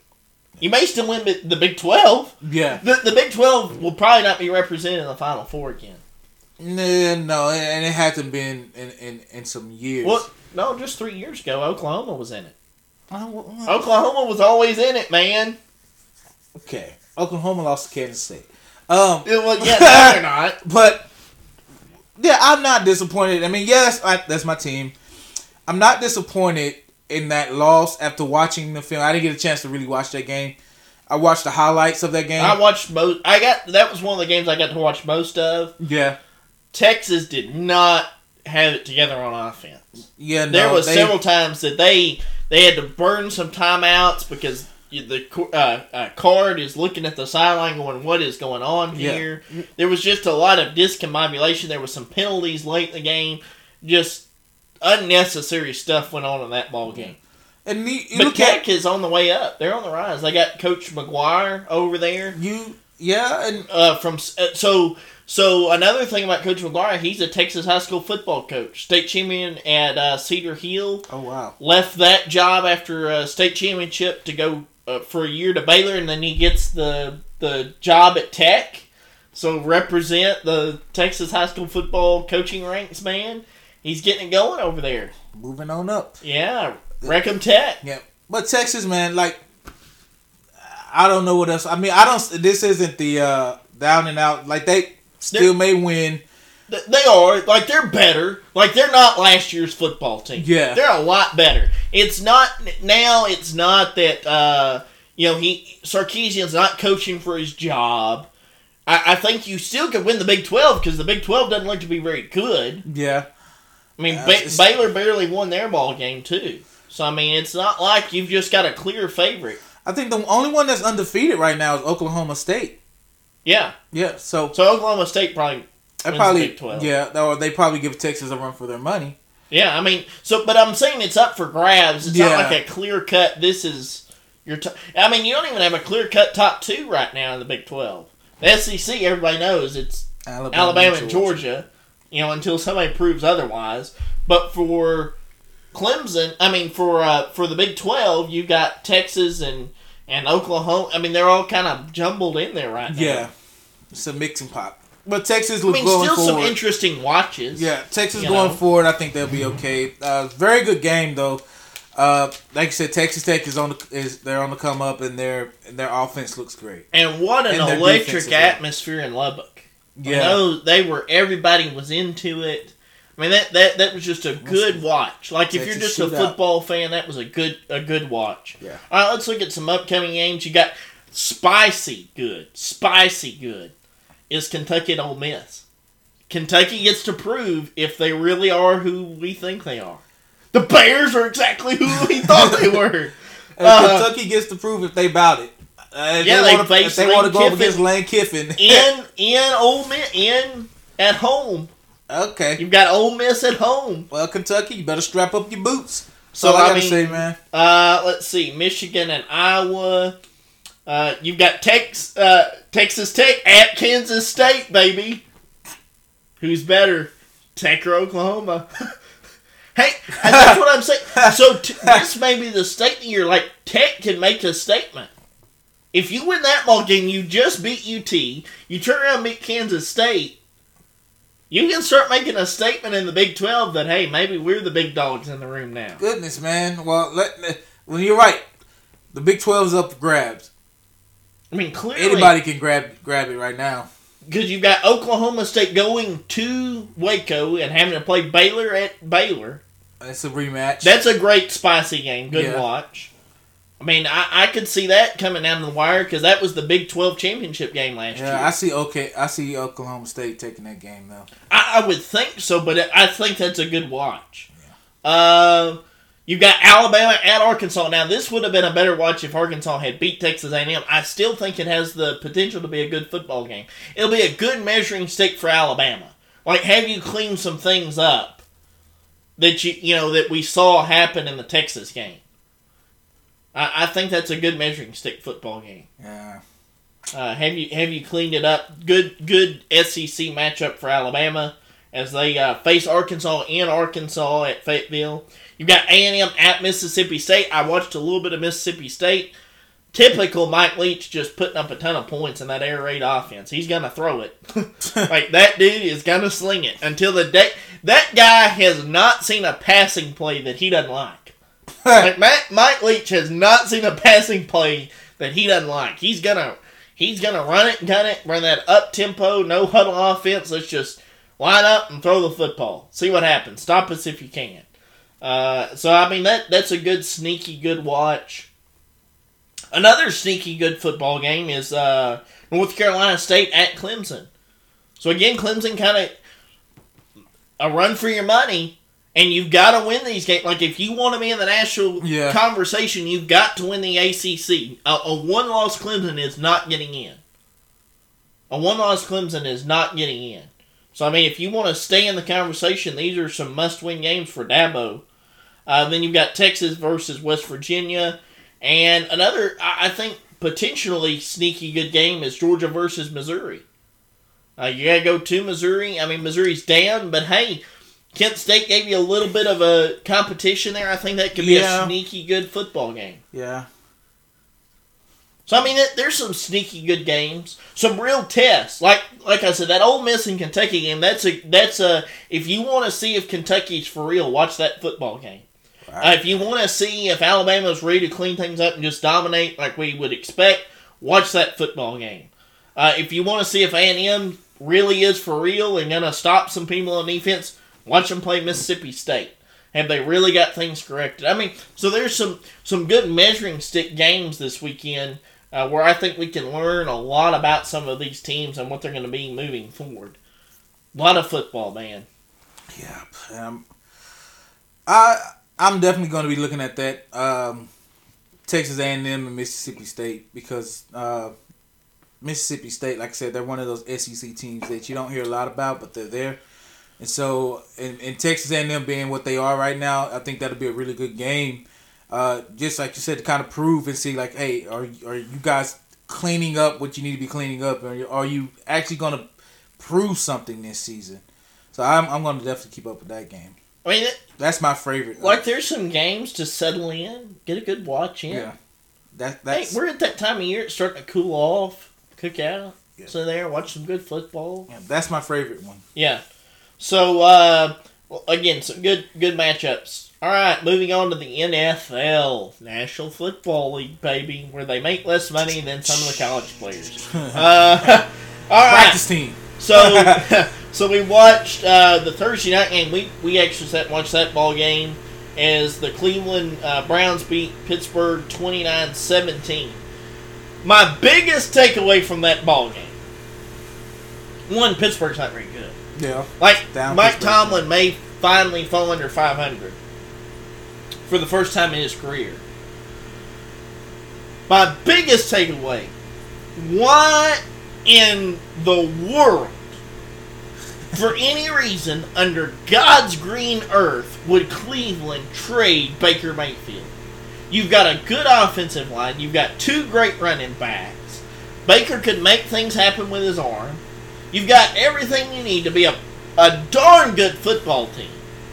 Now, Jacoby Brissett did what he's supposed to do. He didn't lose the game. For now, that's his job. Just don't lose games until Deshaun Watson comes back. Yeah. But nobody's thought about it. Now, Deshaun, you're paying him too much money. He's going to be the guy. But why? Why does Deshaun Watson have to be your quarterback? You've got 2 great running backs. You've got some receivers that are good dink and dunk receivers. You can do things like that. You don't have to spread it out. You don't have to run and gun. Amari Cooper's not there anymore. You don't have OBJ. You don't have those guys. You don't have to worry about them. No, Amari Cooper is there. Yeah, I'm sorry. OBJ's not there anymore. What was the other one? The number 80. He used to play with Dolphins. I can't think of his name now. Jarvis Landry. So you're not having to worry about guys begging for the football. Yeah. What? I mean, the Haslams have got to be looking at this going, this is the worst financial and public relations mistake that we have ever made. Yeah, because it's like I said, they did all that and went through all that just to end up doing exactly what they should have been doing from the beginning with Baker Mayfield. And it's not showing anything because you went and got receivers like Amari Cooper, and now it's like he's gonna barely touch the ball because now you're Thursday night. I don't know how many. I'll look at his stats real quick, but he didn't have many touches because you have 2 running backs in Kareem Hunt, who's a Super Bowl champion, helped lead the Kansas City Chiefs to the Super Bowl and win, and then you have Nick Chubb, one of the best rushing backs in the game as of right now. You have that, and along with Kareem Hunt is a good rushing back as well. You have that, and you said we're going to throw the ball? No. So Amari Cooper so far only has 19 receptions for 219 yards. He's averaging 11.5 yards a carry. His season high right now reception is 32 yards, and he's got 2 touchdowns. So that's what I'm saying. What are you doing? I just don't understand the philosophy. Because their identity is running the ball. That's who you are as a football player. Yeah, that's who Browns have always been that since Jim Brown days. Browns have always been a running team. I don't know who in the world ever thought that they could ever just pass the ball and be good. I mean, goodness gracious. You shot Baker Mayfield in the feet and really realized you messed up. Stabbed him in the back, then asked him to come back. Yeah. He said, no thank you. Yeah, because, like I said, you went through all of that with Deshaun Watson, and you're paying him now just to realize all we had to do was keep Baker Mayfield and do what we're good at, which is running the ball with Nick Chubb and Kareem Hunt. Not many teams in the NFL would like to have running backs like that, back-to-back. A lot. Y'all have them, and you don't want to use them. You're not using them. On the other side, Pittsburgh's bad. The offensive line's not very good. I know everybody's screaming, bring in Kenny Pickett. You're not going to magically start winning football games with Kenny Pickett. In fact, you're probably going to hurt his development by putting him behind that atrocious offensive line that you have. I think this is a year where Pittsburgh's got to just develop some guys, bite the bullet, get to next year, see what you got in Kenny Pickett. Maybe you play him, some later on in the season, let him get a game or 2 just to see, and then reevaluate. This is the post-Big Ben era in Pittsburgh. And we kind of saw flashes of this anyways. Yeah. Like, you saw a depleted offensive line. You saw a depleted receiving core. You saw... Najee Harris is a great running back, but he's not getting holes because there's no hole for him to hit. You saw this coming. At some point, you knew they're not going to be able to just coach their way out of this. They're going to start losing football games. So it shouldn't be a surprise for Steelers fans. But don't go screaming, And that's what we do. We say, okay, let's just change quarterbacks. Well, that doesn't mean anything. And a lot of times we hurt these players' development because the minute, and here's the thing, and here's how, this is the world that we live in with the NFL. The minute a guy takes a snap, his rookie contract clock starts ticking. And the minute that he doesn't live up to what we think, okay, let's cut bait so we can get another rookie contract. Why if you're a Steelers fan, you don't want to do that to Kenny Pickett. It's not fair to him. He is a talented quarterback. Yeah. You get some receivers around him, you get an offensive line, you can start winning football games. You can start competing. But it's not a matter of, let's just bring in a different quarterback. Yeah. You bring them into, you bring them into a bad situation. You don't want them to play in that bad situation. It's not, especially quarterbacks like Kenny Pickett. But right now the Steelers have a lot of developmental issues right now within their team.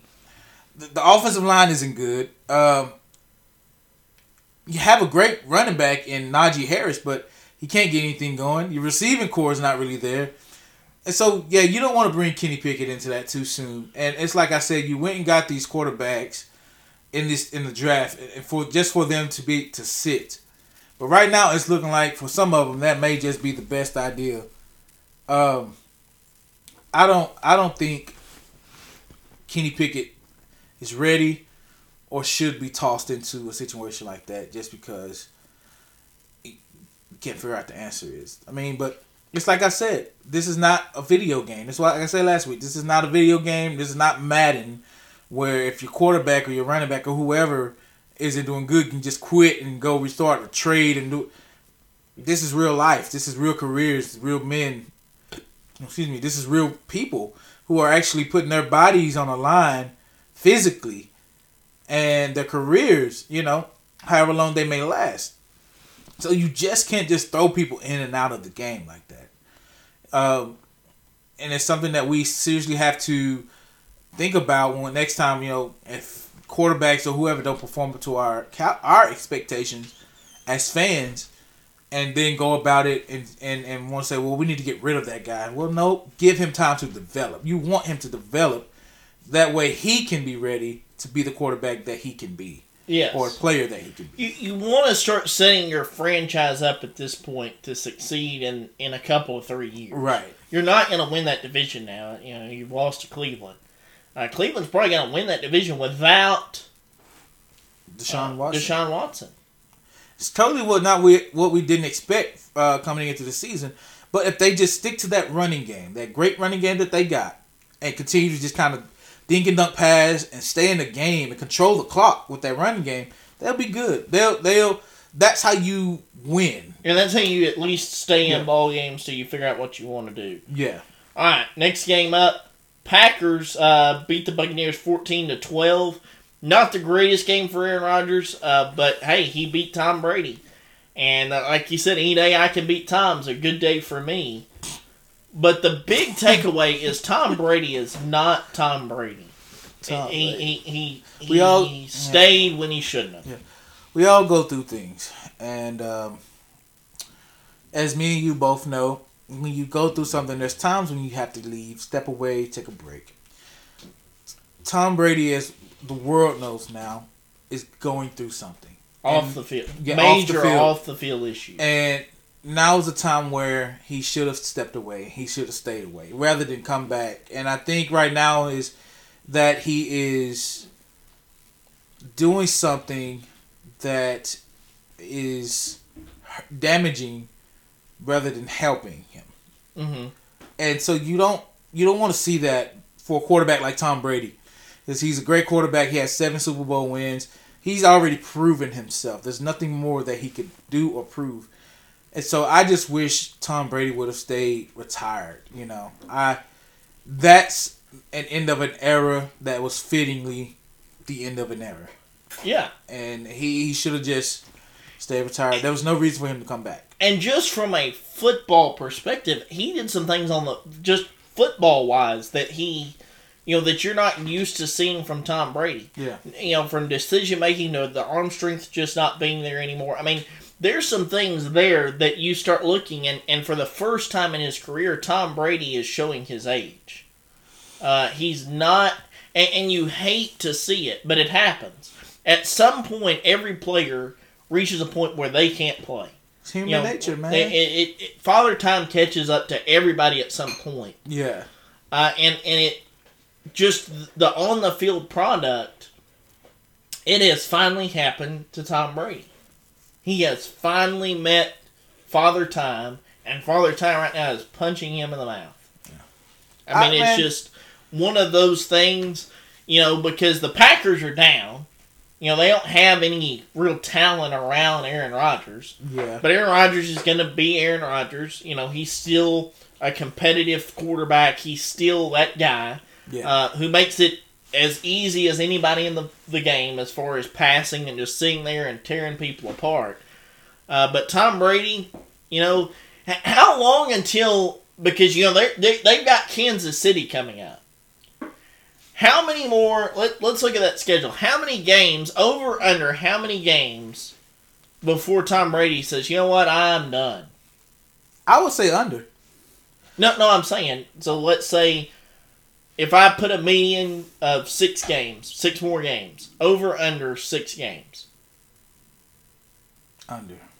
I'm saying under. Okay, well, you've got the Chiefs. Then you've got the Falcons. So I said 6 games. Then you've got the Steelers. You've got Carolina. Then you've got the Ravens, and you've got the Rams. So I would say maybe over, because maybe after that Rams game. I think if you lose to, if the only games you win out of that group are your games, you're probably going to lose to the Chiefs. We'll talk about that in a minute. Should beat Atlanta, should beat Steelers. Might lose to Carolina. Probably going to lose to Baltimore and should lose to Los Angeles. That's why I'm saying under. It's not about just them winning, but it's about the battering he'll take in those games. Physically, yeah. Yes, that's what I'm. That's the side that I'm saying. They may win some, but I'm looking at his age and how the beating he'll take on from those defenses. I don't see him lasting that long, man. I would be happy if Tom Brady said, you know what, I shouldn't have came back. I'm out. I'm not gonna embarrass myself. Yeah, go and spend time with your kids and your family. Be there with your family while you're still physically able, and because when you start taking hits like that, and these guys are obviously younger than you are. Well, I said this from the beginning of training camp. After Gronk didn't come back, he had to come back and go, wait, where are my players? It wouldn't have felt like home. Yeah, like I'm playing with you guys. Like AB's gone, Gronk's gone. Like I'm stuck with you guys. Yeah. Fournette's hurt. What am I doing? Mike Williams is fighting out there. Mike Evans. Mike Evans is fighting. He didn't play yesterday. Yeah, so goodness, man. Yeah. I don't know. I'm with you. It may be under 6. Like, he may just take the beating and go, yeah, I'm done. Yeah, it's not worth it. And then if you're Tampa Bay, where do you go from there? So, at quarterback, you're going to have to do something at quarterback. Kyle Trask is not the answer. I know that they kept riding that ship. I don't believe that for a second. I didn't even know that guy was there. Yeah, he was going to be the starting quarterback, supposedly. I don't buy that for a second. Because at the time, Baker was still on the market, and so was Jimmy G. I don't buy for a second that you were going to stick with Kyle Trask. So, they're going to have to do something at quarterback. Maybe you draft a quarterback. Maybe if Tom walks away, you may be in a position to draft Bryce Young. But this is all, yeah. Do you ask Tom Brady, if you lose, let's say you lose to Kansas City, you lose to Carolina, you lose to Baltimore, and you lose to Los Angeles. So there's 1, 2, 3, there's 4 losses, there's 5 losses. So that puts you at... there's 6 losses, so that puts you at like 3 or 4 and 6. Do you ask Tom Brady to leave? Like, do you tell him, okay, let's set this up the right way. We're going to let you come out and say, I'm done. But do you put yourself in a position because you don't want him to win too many games? There's not Tom's not. He can say Tom's not coming back. He's got that $325 million deal at Fox. Yeah. He's not coming back. Yeah. So at what point is it best for the organization to just ask Tom Brady to go off into the sunset so that you can, and I hate to say, you can lose enough games to be in a position to go draft a quarterback? Yeah. Well, it's not just about that deal, man. It's about him physically being able to perform. Tom Brady, after this year, like I said, he ain't coming back. He's not. That was a smoke and mirror show to say, well, I feel like I've got more football in me. No, you don't. Yeah. And whoever in Tom's camp told him, whether it's his agent or whoever, said, hey, you should still think about coming back, is an absolute idiot. Yeah. Whoever did this to him and put him out there and didn't tell him, didn't have the guts to tell him, you shouldn't play football. Yeah. Should be fired.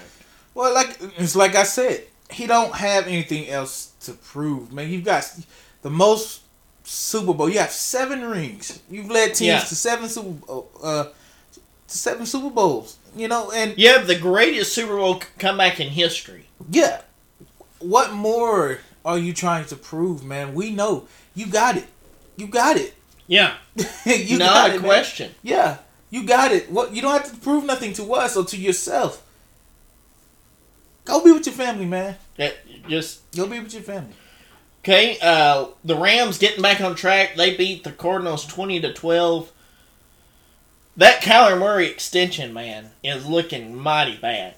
And that was a bad deal for the game because it came out about the study clause, and then that got taken out because, you take that out because the PR disaster that brought on. But if Kyler Murray is not your guy, say that. Yeah, but where does he go? Well, now he can't. Now there's too much money on his contract. That was a mistake. Yeah, but unless, hey, he may be a guy that goes somewhere else, hits the reset button, and has like a second career. Maybe he's that guy. Okay, well, let's back this up just a little bit. If the way they give it now we know last week they coming off to win the upset surprise win against the Raiders, right? And the Raiders are 0-3. We'll get to that in a minute. Okay. That's a disaster in Las Vegas. Okay, so they're coming off that win, but it's a win that never should have happened. They could have had chances to be in that game. Yes. That's more about Las Vegas being bad. Yeah. Do you think the clause about him studying film or not studying film was true? Yes. Oh, it was a proven deal. Like, there's a copy of the contract. Because that clause in there.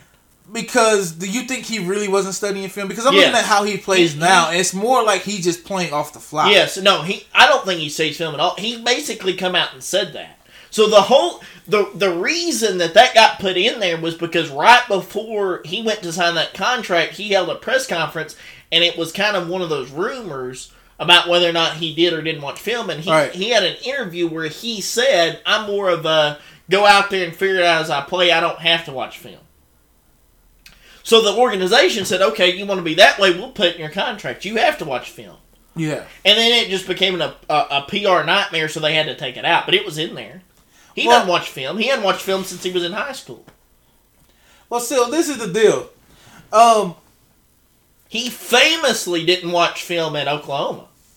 So this is the deal. Cardinals should have stood their ground and said, no, we're going to keep it in there. Regardless of the PR nightmare that it was, you should have stood your ground and kept it in there. But we're living in a league and a time of player empowerment. Players dictate what goes on. Players and media. Yes, big time. And that's sad because I would say that they still should have. I'm still gonna say they should have stood their ground because at this point, your organization is ran by you. Whoever is ran by you. The media and the player should not dictate how you run your business. You know, and so with what's going on now, if you know you have a quarterback who's not going to take the time to study the film, you gotta either you're going to let him go or you're going to, like they did him, put in a contract. You have to do this in order to fulfill your contract, to fulfill this deal, or else we can let you go wherever else you want to go. That will allow you to do that, but we're not going to let it happen. This is your quarterback. This is the leader of your team. Well, Cliff Kingsbury's gone at the end of the year. I don't even know how he got that job. He couldn't win a game at Texas Tech in the Big 12, but he gets that job. Yeah, well, that's shocking. Well, he got that job because of Kyler Murray. They thought, oh, here's a wide-open quarterback. We got a wide-open offensive coach. Then we see how that's turned out. But maybe Kyler's one of those guys. He's got to go somewhere else. You find somebody that will eat a contract. Or maybe you have to eat part of the contract. But you find somebody who will take on at least part of that contract and say, you know what, we're going to put you under a veteran head coach. And we're going to... Seattle. No. What? Seattle. Where he can hand the football off? He's not going to Seattle. He's got no trade clause. But he can run. Yeah, but he's got no trade clause. He's not going to Seattle. Pete Carroll's not going to survive the season in Seattle. They're going to fire him too. I don't know where else. Where there's nowhere else he could go Dallas. under a veteran. Dallas hires Sean Payton and they bring in Kyler Murray. I'm just shooting for the start. Like, I'm just throwing things around here. Dak's not going to stay in Dallas, by the way. I don't think so. Too much longer. I don't think they pick up his 5th-year option, or if they trade him. Yeah, I think Dak gets traded. We're going to talk about the Cowboys in a minute. That's an utter mess, by the way. Wow, I never thought I'd be saying that. But I don't know, man. Kyler Murray, he's a good quarterback. And he still won more games in Cowboys Stadium than some of the Cowboys starters. That's true. That's very true. Actually, he has a better winning record in AT&T Stadium than I believe 90% of the team. Right now, if not 99% of the team. I don't know. Everybody on that team done lost before at that stadium. Yeah, he hasn't. Still. Yeah. All he does is win. Even the coaching staff, he has a better record than the coaching staff. That's crazy. So, okay, say he goes to Dallas. Say he goes to Dallas, they bring in Sean Payton. Sean Payton ain't taking that. No, but that's what I'm saying. Maybe that's what he needs. Yeah. Because at that point... The kid's as talented as anybody. Yeah. So, him studying film, do you think that ups his game? Or makes him more... Listen, if he would... Michael Vick said this. He said, Michael Vick famously said, if I would have studied film, I would have won like 2 or 3 Super Bowls. I think Kyler Murray's that way. I think if you put him with talent around him and he actually sits down and does his homework, that's scary good.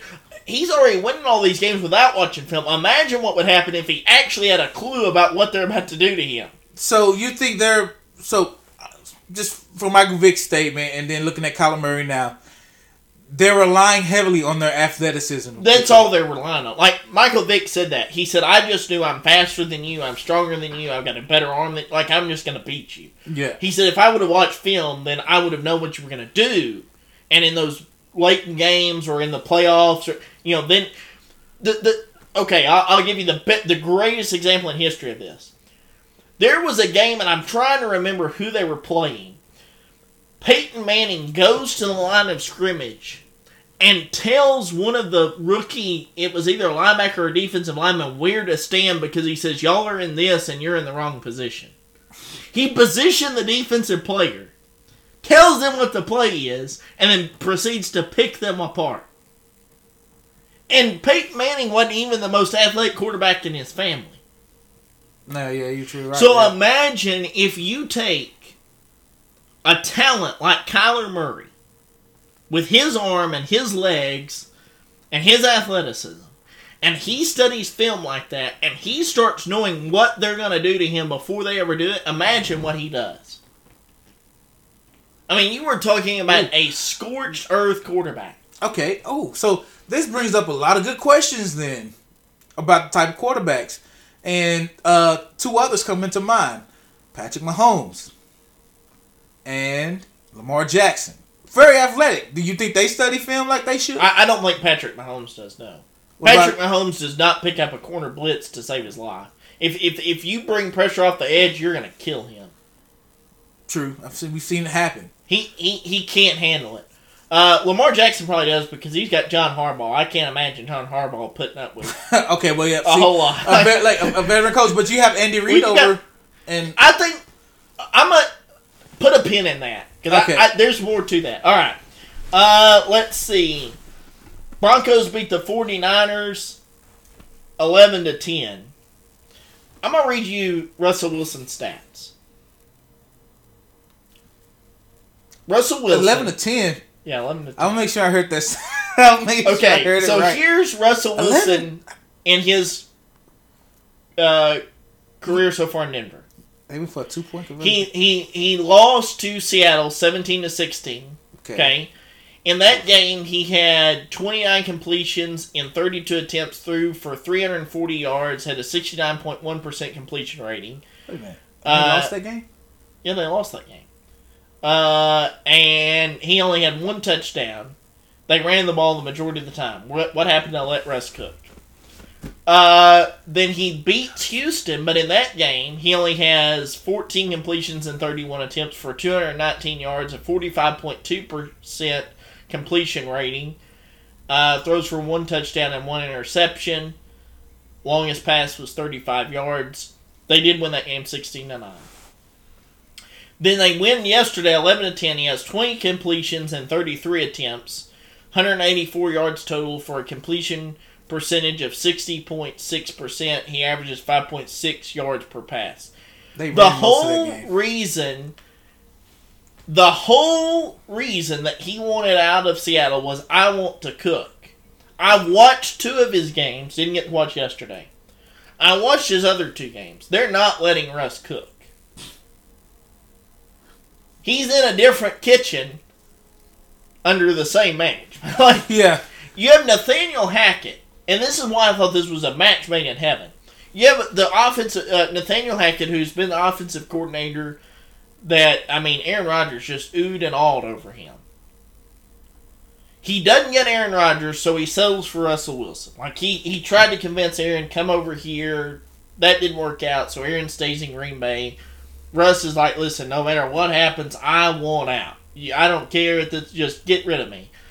He goes to Denver. But if it's about let Russ cook, then let Russ cook. If you want to win in Denver, you better start letting Russ cook. You can't stay in these close ball games. You're not built for that. Don't do that. Throw the ball. And I'm not a big proponent of everybody's got to throw, but you got Russell Wilson. You brought him in. Let him cook. Let the man cook. I just don't understand. I know you don't have a bunch of weapons around him. I understand that. Yeah, but when Russ was winning Super Bowls, he didn't have a lot of weapons around him. No. He had Lockett and Harvey. He didn't have a lot of receivers. It just seems that teams are making moves for no reason. Like Cleveland brings in Deshaun Watson. For what? The guy you had could have done that. Russ wants to go to Denver, and it's like, well, why did you bother bringing him in? Because he said he wanted to cook, and now you won't even give him the ingredient. Right now, it's looking like Dallas was the only one that could be able to use these guys, and they didn't go for him. They turned. Yeah. Now Dallas is struggling for a quarterback because they don't have nobody to and they passed up on 2 of them. It's not making any sense. Pieces aren't connecting. They're there, but they're not connecting. I don't know where they go. It's not making sense. Like you said, you get a quarterback like Russell Wilson, and you just want to run the ball all game. I don't understand the statistics in Seattle. How do you have 300 plus passing yards, 1 touchdown, and you still lose that game? What were you doing? What was going on? Well, they kept trying to run the ball, and the one thing that Pete Carroll can do is stop the run. Well, he better be since he wants to run all the time. That's what I'm saying. Your defense literally practices against that every week. There's no excuse. But that makes no sense. So how do you that's shocking me, even to this score 11. That means you scored 1 time, got a 2-point conversion, and kicked the field goal. Yeah. That was it. It's just I don't know. That was a boring game. But let Russ cook. Jimmy G loses. I don't know. But you can't hang that on Jimmy G. I don't know. He's just trying to get. I mean, you gypped him, now you bring him back. He's probably just trying to figure out what is his life at this point. Like, San Francisco better get together though if they want to be competitive. They got to figure that out over there. But I just thought that, I mean, you brought in Russell Wilson for that reason. Let the man play. You may shoot yourselves in the foot and waste that away too. Let's see here. Miami beats the Bills 21-19, gives Buffalo their first loss of the season. And let me tell you, Tua has got it going now. I mean, he has finally stepped into his own. You're starting to see the arm strength come into play. You're starting to see Tua Tagovailoa play some darn good football. Yeah. And, well, man, look at the weapons he has, man. He can throw it down the field all day long if he wants. He has Tyreek Hill. He has Jalen Waddle. Man, come on. You have... and plenty of weapons. Yes. Hey, but Buffalo's still a great team, by the way. Oh, well, yeah, that's no doubt. That was more about how good Miami and how far Miami has come this season. Yeah. And then you, I mean, look at, I'm still baffled by this as well, is how in the heck did Tyreek Hill get out of Kansas City? How did they I'll tell now, okay, put a pin in it. There's a lot to this Kansas City thing. Gosh, man. But, I mean, you have that, and, man, it just seems like it's some teams that read up in the offseason, man, like, heavily. And Buffalo is one of them, and the Dolphins is one of them. Philadelphia is one of them. Yeah. But, like I told you, this is not a disappointing loss for Buffalo. Buffalo's still a good team. They're probably, unless they go up against the Dolphins again, they meet in the AFC Championship. Unless that happens, then I see the Bills winning the AFC. Handily. Yeah. Handily.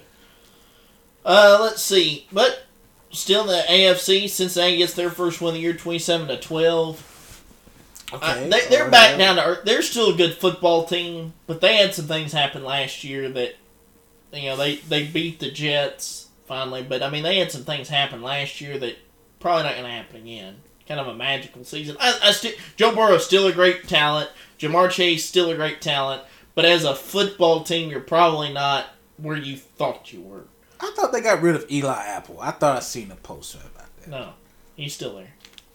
Eli Apple's been bounced around through the AFC, the NFC. I don't know why. I don't either. He's a good talent. No, he's not. He's decent. No, he's not. Ever since he's coming to the league from Ohio State, he played well for Cincinnati last year. Barely. I say that because, well, that's because it wasn't really him. I mean, you had other guys. But you had him there to offset. That's where that's his job. He offset it very well, I guess. But Eli Apple, I mean, ever since he's been in the league, you've got to have somebody other than just Jamar Chase to throw the football to. No, Eli Apple's on the defense. He's the corner. Oh yeah, that's right. I'm sorry. Yes, he's there to offset it though, because you've got Awuzie. Yes, and I think he's on the other side of Awuzie. I mean, but nobody really throws to Awuzie's side. It's really that's what I went Awuzie, not Jamar Chase. But you gotta have somebody to defend the other side of the field, to where Awuzie didn't get picked on. I don't know. Well, like I said, since Eli Apple's been in the NFL, he's constantly had coverage issues. So good against good receivers. So they lose that game 27-12. No, win that game. Win that game 27-12. Tennessee, wins their that's their first win of the year, 24-22. They defeat Las Vegas. Las Vegas falls to 0-3. This raises the question, can Josh McDaniels be a head coach? We saw this in Denver. That didn't last. He goes running back to New England. He steps out again. Can Josh McDaniels be a head coach? I don't think so. I think he's one of those that he's a great coordinator, great offensive coordinator. And I think he works well under Bill Belichick because of what Bill Belichick demands, the way that he wants to run a football team. And here's where, okay, everybody wants to sell the debate about Belichick and Brady based off of Belichick and Brady. Here's how you learn how great of a coach Bill Belichick is. His assistants consistently leave for head coaching jobs, and 90% of them fail. They do. Like, you look at that, and people say, oh, well, the sign of a great coaching tree is you're seeing out successful head coaches. No, it's not. I mean, it is to an extent in that you've imparted some knowledge to them and made them great head coaches. Mm-hmm. But it also shows how good you are. Because now you're taking some guys who are good at coaching their positions, but that shows how good you are at running the team. That you're the guy who makes Matt Patricia look like a defensive genius. And you're the guy who made Joe Judge a good coach. You're the guy who made Josh McDaniels the guy that he... Like, it shows to me that you are successful because of you. Like, you know, it's not that you don't have good guys. When they're under you, they're good assistants. But it shows me that really the glue that holds that whole ship together is Bill Belichick. Yeah. Well, and it's very evident of itself, really. Even with Tom Brady leaving, he went to the Super Bowl his first year leaving, but I'm not so sure that Jameis Winston wouldn't have went to the Super Bowl with that club that they had. Honestly, I don't think it was just about Tom Brady. So you saying Jameis Winston could have went too? With that team, yeah. If now I understand AB and Gronk only went because of Brady, but let's say that didn't play into it and they go anyways, yeah, he probably does. If Fournette has the year that he had, and those other two cats are there, yeah, I think that was more about. Now Tom brought that experience of I've been there and done that. Yeah, I understand that, but it was COVID year. It was kind of a weird year. Kansas City was not very good that year. I think that was more about the pieces around Tom Brady than it was just about Tom Brady that year. Because, I mean, you saw a precipitous drop-off with Tom Brady when AB went left and walked off the field. Right. Okay, so that's a good point. You see, they had a great defense, too. Oh, yeah, the defense won that Super Bowl that year. So that's a good point that you just made. That's a possibility. You know, you just hit a quarterback that wouldn't lose ball. With that defense they had that year, you just didn't need to lose the game. Yeah. You didn't have to go win it. You just didn't need to lose it. Yeah. But, I mean, with Bill Belichick, it's shown in Tom Brady as well how good of a coach he is. And it's been an argument that he can do anything without Tom Brady. Well, it's not true. He's still putting his team together. They're still growing. They're still building. Yeah, he's trying to figure out things. I understand that. But I thought that Josh McDaniel thing was an interesting thing because here's the second time in his career that he's tried to step out. He knew he made a mistake when he went to go do it with Indy, and like the day of his press conference, he backed out of that job. No, I think I'll go back. Yeah. I thought that was real interesting that he takes over a very talented Las Vegas Raiders team. And imagine, what did the NFL do to itself? You finally get a team in Las Vegas, it's set up to success, and some nobody in the league office gets John Gruden fired. That's what I was going to ask the question. Do you think it was really worth it, or it was necessary? No.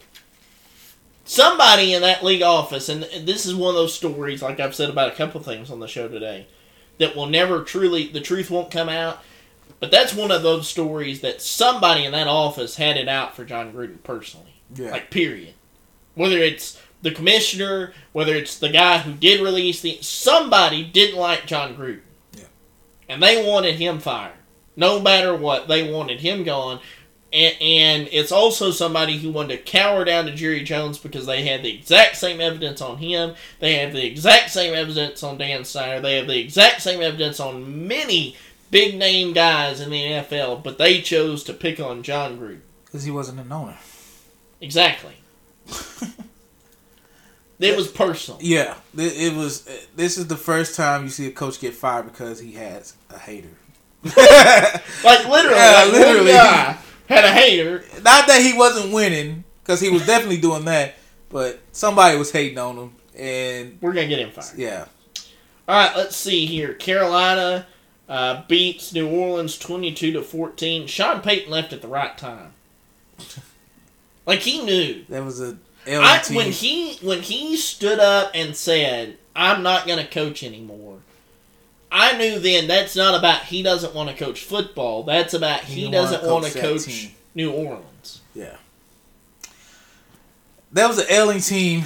Drew Brees went out just at the right time. He knew Drew Brees was going down, and that team was going down if Drew Brees was going down. And, yeah, he took the right step out right at the right time. I mean, that's a good move on his part. Jameis Winston, one of those kids, he's not going to ever live up to what we thought. But he could still be an average quarterback. Yeah. He could still be, he's not going to ever be great, but he could be an average NFL quarterback.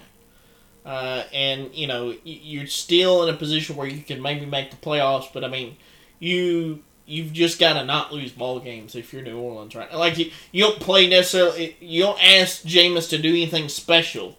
Just tell him, hey, listen, let's play some defense, let's run the ball, let's see what we can do just to win football games. Eagles beat the Commanders 24-8. They are clearly the class of the NFC East. That's a good football team in Philadelphia. But, okay. That's a good football team. I'm gonna cherry pick this real quick. And I hate to say that. That kills me because I'm a Cowboys fan. Yeah, but I want to cherry pick this just a little bit. I'll be nitpicky. 24-8. That was the final score.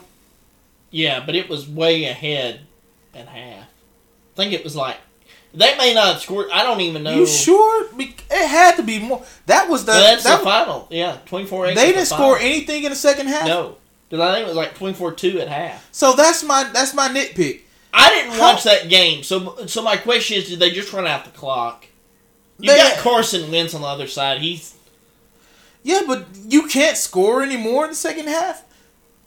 I don't know. I still think that that's the most talented team in the NFC East. Yeah, but I mean, it's still questionable because if you can't score anymore in the second half, what if a team decide, we're gonna come out and play? But that's what I'm saying. I didn't get to see the second half of that whole game, so I don't know if that's more about they couldn't or they chose to try and do some other things. Because that's been like the second week in a row, or third, that's happened, where they've only scored as much points as they scored in the first half. Yeah. Now, they've got a test coming up. They've got Jacksonville. We'll talk about that in a minute. But, I mean, as far as talent goes, they're going to win the NFC East right now. Yeah. They're clearly the most talented team in the NFC East. Just don't play them in zone. And we said this on the way over to record the show that Alabama quarterbacks playing well right now. Yeah, Tua, Jalen. Alabama players and Devontae Smith. Yeah. Yeah. But yeah, they're going to win that division. See, Indianapolis beats Kansas City. Now, here's the deal. This is why I said put a pin in all that about Kansas City. There's a point before the half. Kansas City chooses not to call a timeout, has a chance to go down and score before halftime. Then the last play before half, they just run the football. And just as they're getting ready to go into the locker room, Mahomes rips his helmet off and gets into a verbal altercation with Eric Bieniemy. Now, in the post-game interview, Andy Reid tried to brush it off and say, it wasn't. No, I watched it. Even Tony Romo, who was commentating the game, said, look at this. And they start getting into it. Now, LaShawn McCoy, was asked about this after the game. Shady McCoy. And I'm going to read you some of the comments here that he made. Let's see. Come on, Pat, man, you You got to represent East Texas, but East Texas have been known to have some hot heads. It is what it is.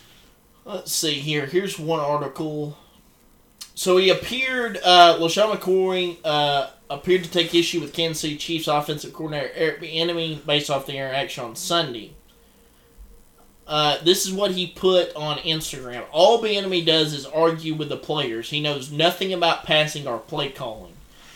Ooh. He went on to say, according to another interview that he did, let me see if I can find that this is the very reason that Eric Bieniemy gets mentioned for head coaching jobs, but the minute he gets interviewed, he doesn't get hired. Is that people realize that Andy Reid is the star of the show and Eric Bieniemy's just there. So McCoy ripped him. I don't know who's right and who's wrong, but it looked very discombobulated yesterday with Kansas City. They couldn't get anything going offensively. Patrick Mahomes did not pick up some of the things that Indianapolis was doing defensively. The play calling looked out of sync, like they weren't on the same page. And there's one point where, Andy Reid is really just playing mediator. He's trying to keep the ship floating, right? Kansas City, their window of dominance is closing, and I'm going to go out on a limb and say it's closing very quickly. We assumed after that first Super Bowl that, hey, this is a dynasty. Yeah. That was a poor assumption to make. Well, that's because they built a program that wasn't necessarily a lasting program. It wasn't sustainable. No, all those points were not sustainable. Yeah, and they got found out 2 years ago. They got exposed. Big you time would hate to say, and this is the thing, you would hate to say a game like that was could be the downfall of that organization. But it very well could be. Yeah, and it's sad to say, but you're right. It could be. My thing is with Kansas City is, I'm glad because I've been saying it for the longest. You need to change your identity up. You had all these speed receivers, and you can just throw down the field. You had Mahomes who could just get it to him. Tyreek Hill, Sammy Watkins, and players like that. You can just throw down the field all game, and your receivers are burning players. But now you're changing your identity. You're starting to get those bigger receivers, Juju Schuster. You're trying to get your run game on point. Mm-hmm. And now it's like they're falling apart. It's like Mahomes doesn't know what to do with himself if he can't go down the field like he wants to. There was more to Tyreek wanting to jump ship. Because as soon as he went over to Miami, he was throwing verbal bouquets. Oh yeah, we're going to win the Super Bowl. Towards Tua, and he's talking about how Tua is the best quarterback that he's ever played with. And I'm going, wait. And supposedly that was all about a lack of a contract. No, there's more to that. Patrick, and it started coming out some last year when Patrick Mahomes' brother went left, and then his wife did some things that maybe Patrick's not the leader in the field house. In that locker room that people thought. The thing is, with his family is, they got more shine for the team than the team did, and that was the shine that they were given was a bad light, and it made the team look bad as a whole. It made Patrick Mahomes look bad. But you're not good enough yet. I understand you won a Super Bowl. Yeah, you're an MVP.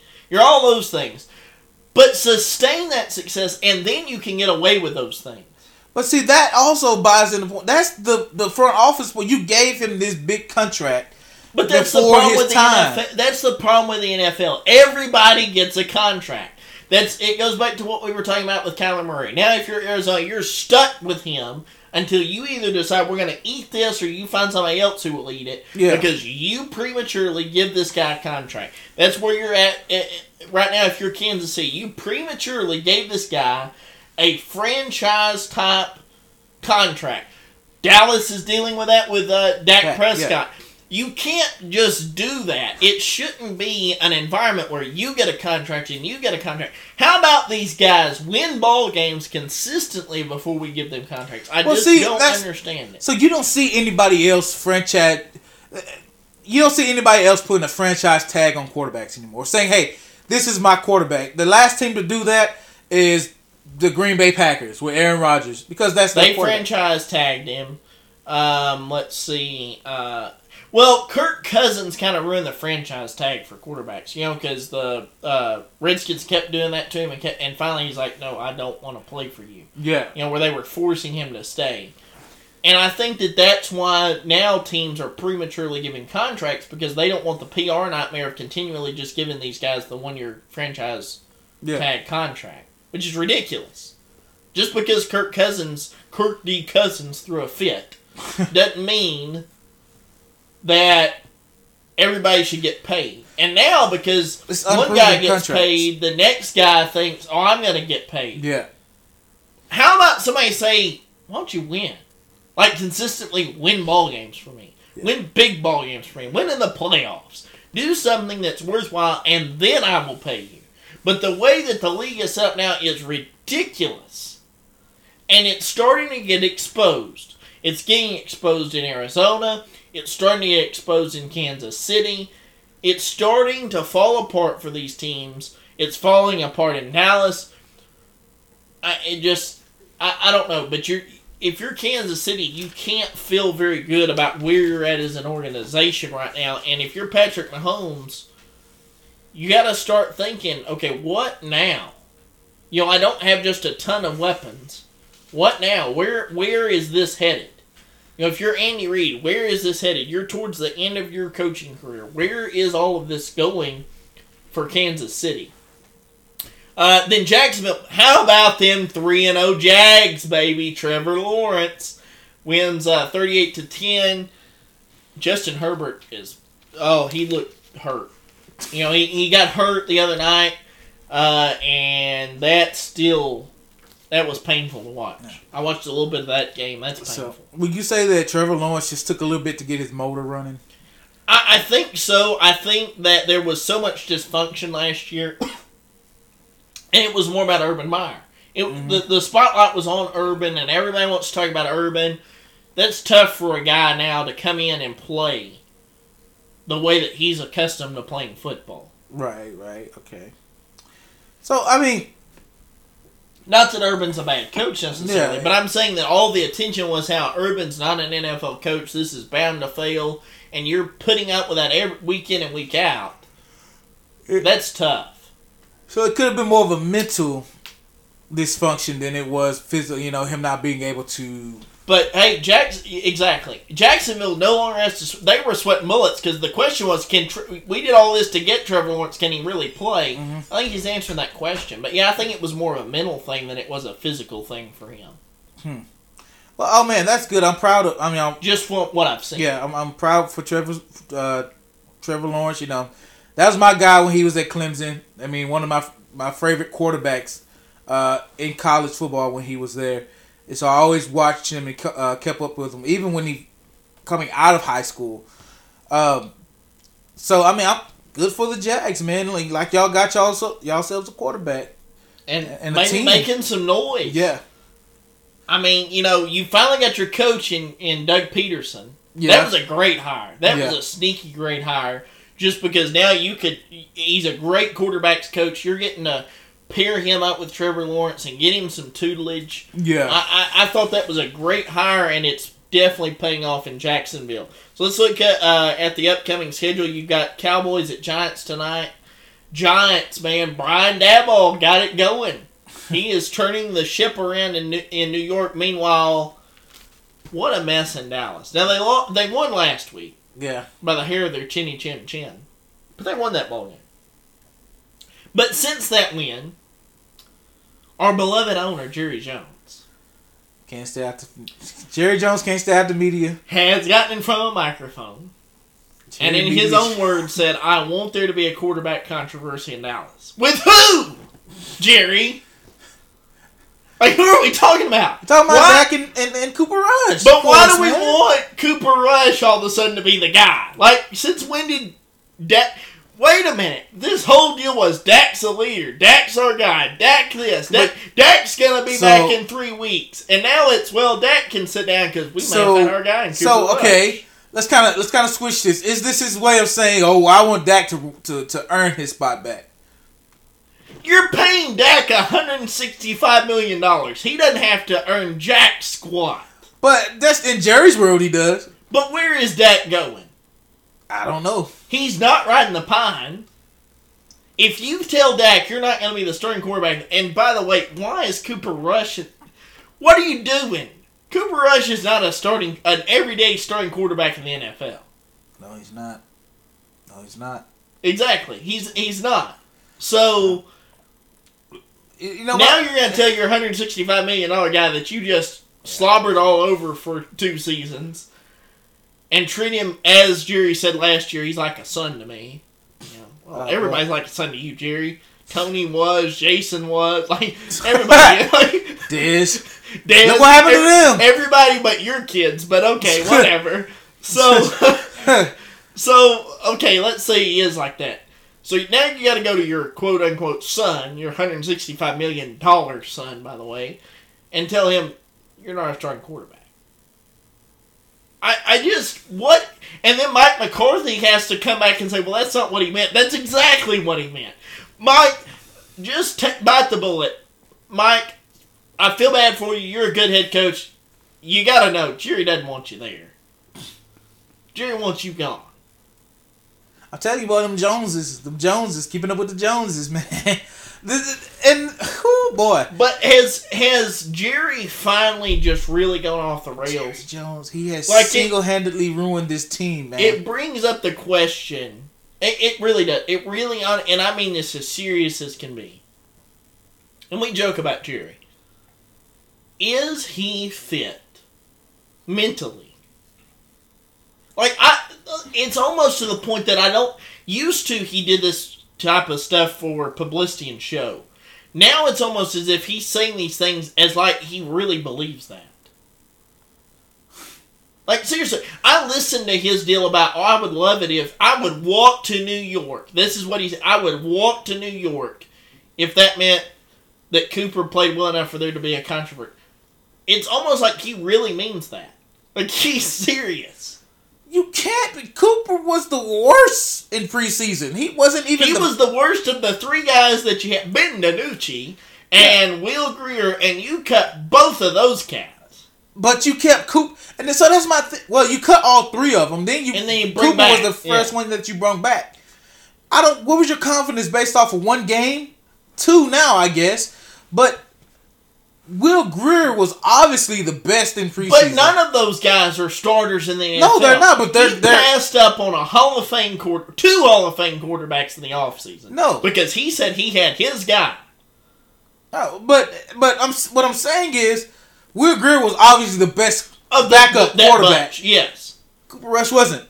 But now you want to make Cooper Rush the starter to the point that you want a quarterback controversy that is so strong, such a strong competition now that you can tell your $165 million quarterback you're going to ride the pine. At which point Dak's going to immediately request a trade. Yeah, maybe you trade him to Carolina. Maybe then you get Baker Mayfield. Trade him to San Francisco. Well, I don't know because they got Trey Lance. They're in love with Trey Lance. Yeah. But I don't, man. So Jerry Jones, trade him to Denver. Denver doesn't want to let Russ cook. I don't know if Dallas wants not Dallas. Jerry Jones. I don't think he is. Like I said, used to you knew okay that's just Jerry being Jerry, but now you listen to some of the things he says and he gives off this demeanor like he really believes it, like he really thinks that way. And then you had that whole debacle back in the offseason with Randy Gregory where he was completely unaware that they put a clause in one of his star players' contracts that causes him to walk away, take the exact same contract at another place. Neither was he there. He was on his yacht. Yeah, he was on his yacht. Eating breakfast. And so, but this is the thing. With Jerry Jones, you ask, is he just getting to that point where he's just... But is anybody in the Jones family fit to run a football team? Because, I mean, Stevens is the one who put in the clause that made Randy Gregory run away. It was about to mess it up with DeMarcus Lawrence. Yeah, almost blew that deal. Yeah, so, do the Joneses and the Dallas Cowboys, do the Joneses step down and allow somebody else to pick up? that at least probably know something about football. We're not talking about business. Now, they may do great in business, but football-wise, they are single-handedly ruining the Dallas Cowboys as a team. Yes. Because they refuse to go get players. They refuse to allow their coaches to coach the way they want to coach. They're not totally sold on their coaches. They're not so totally sold on their players. They don't. It's a big question mark in Dallas right now. It's not even any kind of surety to stand on. It's not anything but other than what the heck are the Joneses doing. Not what the Dallas Cowboys are doing. What are the Joneses doing? Because you don't draft anyone. You do, bare minimum in the draft. You don't do anything in the offseason. Well, on defense you do. And that's about the only thing that's showing any kind of fruits of your labor. But on offense, man, you can't have a good defense with no offense. You're not going anywhere. I mean, yeah, you can get a stop on defense, but you getting stopped on offense. So yeah, I don't know, man. The last thing Jerry should have said, I don't know who is this PR people? Who is this public relations people? Oh, he just pushes them out of the way. Or is he his own public relations? Well, he probably is his own PR guy. Right now, he needs to stay out of media's face. Somebody needs to come and lock him up. When the cameras come his way, somebody need to grab his arm and move him in the opposite direction. He does not need to be in front of the cameras. Here's what you do: you put him on the yacht. You take the yacht to the middle of the ocean, and it magically runs out of gas. The Bermuda Triangle. Yeah, you just leave him. Bermuda Triangle. He got lost. We don't know what happened. But Jerry doesn't show back up until like May. Yeah, come on, after the draft. Yeah, after the draft. I don't know. It's going to be an interesting game for the Cowboys, of course, tonight against the Giants. National stage. Yeah, it's a divisional game, so it's going to be interesting to see what the Giants got and what the Cowboys can do. See how the Cowboys do. Yeah. See, you got your Thursday night game. It's going to be Miami at Cincinnati. That'll be spicy good. Joe Burrow, Tua, going at it. See if Miami's for real. See what they're made of. That'll be good. Then next week you've got the Commanders at the Cowboys. Should win that game. Should. Well, we'll see how tonight they're going goes. to tear Carson Wentz up. That's what I'm looking at. Well, if they don't, I'll be disappointed. Well, but we'll have to see how tonight goes, too. Yeah. Then you've got the Jags at the Eagles. That'll be a great game next week. Ooh. Great matchup. Alabama and Clemson all over again. all over all again. over again. That will be great. Let's see. You've got the Bills at the Ravens. I think that's got the potential to be a good matchup. See if the Bills can bounce back. See if Baltimore's for real this year. Then you've got the Chiefs at the Bucks. See what Tom Brady does. See how the Chiefs bounce back. Yeah. I mean, two places kind of in turmoil right now. Hopefully they treat Coach Bieniemy like the coach, not the enemy. Yeah. They treat him right. It's not the enemy. He's Coach Bieniemy. So I'm going to close out the show talking about the NBA because there's not much happening. I mean, baseball's kind of winding up their season. Yeah. But let's close out the season or the show. Two major controversies come out. First is Robert Sarver. We touched on that a little bit last week. Mm-hmm. Owner of the Phoenix Suns, forced to sell because, well, he chose to sell. He was going to be suspended 1 year, $10 million. Over racist and misogynistic comments that he's made in the past. Mainly racism. So more has come to light about that situation. That Steph Curry actually met with Adam Silver, the NBA commissioner, and said, listen, you cannot let this man continue to own the team. So Robert Sarver was going to be asked to sell the team. Mm-hmm. That's why he got out in front of it and he said, listen, before this goes too far, I realize that any good I could do is going to be overshadowed by all this, so I'm just going to sell the team. Now, immediately following that, and here's where I'm going to link the two together in just a second. Immediately following that, you have Ime Udoka, the head coach of the Boston Celtics, who had a great first year, great basketball mind, great first year. It comes out that he's been having an affair with an unnamed staffer in Boston. Mm-hmm. Now, by all accounts, The relationship, though it was an affair, was consensual. She was married. He was engaged. But it's a consensual affair. Now, there has since been a quote by her saying, well, yes, the affair was consensual, but after it was broken off, he made some unwanted comments following that. So they're trying to use that as the reason for the suspension. But the suspension was also for a year, and if you look at his contract, the money he would be making, he basically got the same punishment as an owner. The owner is being forced to step away. My question for the Celtics is, why not just fire the guy? Because they're already saying, listen, we're going to have to reevaluate this. He may or may not be the coach next year. Brad Stevens, who was your head coach, stepped up to be the GM. He's not coming back down to be the coach for a stopgap year. But he is possibly looking into bringing in Frank Vogel as an assistant because they're friends, and that would bring another... They named one of their assistants the interim coach, at least for this season. But Vogel would provide a veteran voice on the bench, right? Mm-hmm. Championship voice on the bench. So I've got two things. Let's start off from a basketball perspective. Why does Boston not just cut the bait? Like, you don't want... It's bad publicity at this point. You've kind of made it plain Udoka's probably not your coach of the future because you've already said, listen, we're going to have to reevaluate this whole situation.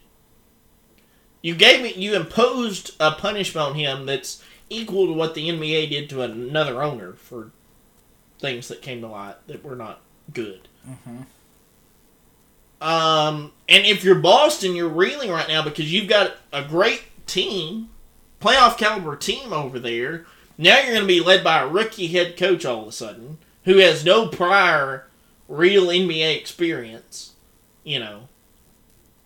Now, neither did Udoka, but I mean, Udoka had been an assistant in a couple places. Yeah. It's just interesting to me. I don't understand all of this. Well, I from a public relations standpoint of view, so you have racism versus just an affair. An affair. But they warrant the same type punishment. Yes. Now you ask why they just didn't fire the guy. It's because racism on a global scale is a lot worse than an affair. Because an affair is personal. Well, we're going to get to that part of it in a minute. Yeah. But I'm just saying, if you're going to punish him, and you're already saying we're going to evaluate whether or not he'll be the coach, just go ahead and fire him. Yeah. I don't think they should have did anything. Because, if you do something to him, you got to do something to her. So that brings up the second part of this. So we kind of looked at the basketball side. Why don't you not just fire him? And Frank Vogel's going to come in, and maybe that helps you. And you certainly don't want to squander that roster that you've got over there in Boston. Right. You've got a very good roster, a championship caliber roster. You don't want to squander that. But where, and we talked about this at supper Friday night as all this was kind of coming out. Yeah. And I told you, I said, where have we got in professional sports? Used to, as long as you won, nobody really cared what you did off the field or off the court, in your personal life. Here's a purely personal thing. Now, I understand she worked for the organization. But you cannot tell me that he is the first head coach to have an affair with a secretary. I'm not buying that. Not for a minute. What in that? Now, again, they're trying to soften the blow by saying, well, the suspension was because of these unwanted comments that he... No, that doesn't warrant a 1-year suspension that's equal to the suspension that an owner was going to get for racist comments. Right.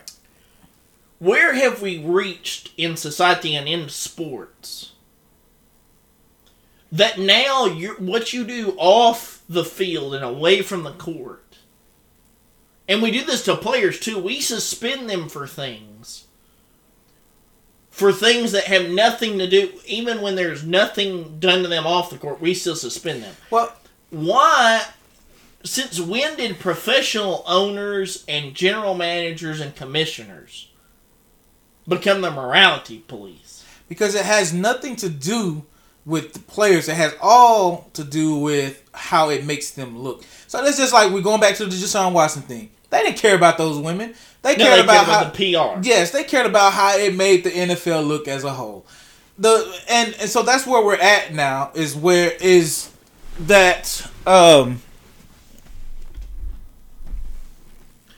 We've reached that point. Yeah, we've reached that point, and it's like they're not really looking at, okay, this is bad, but they're looking at, this is gonna make us look bad. You know? Yeah.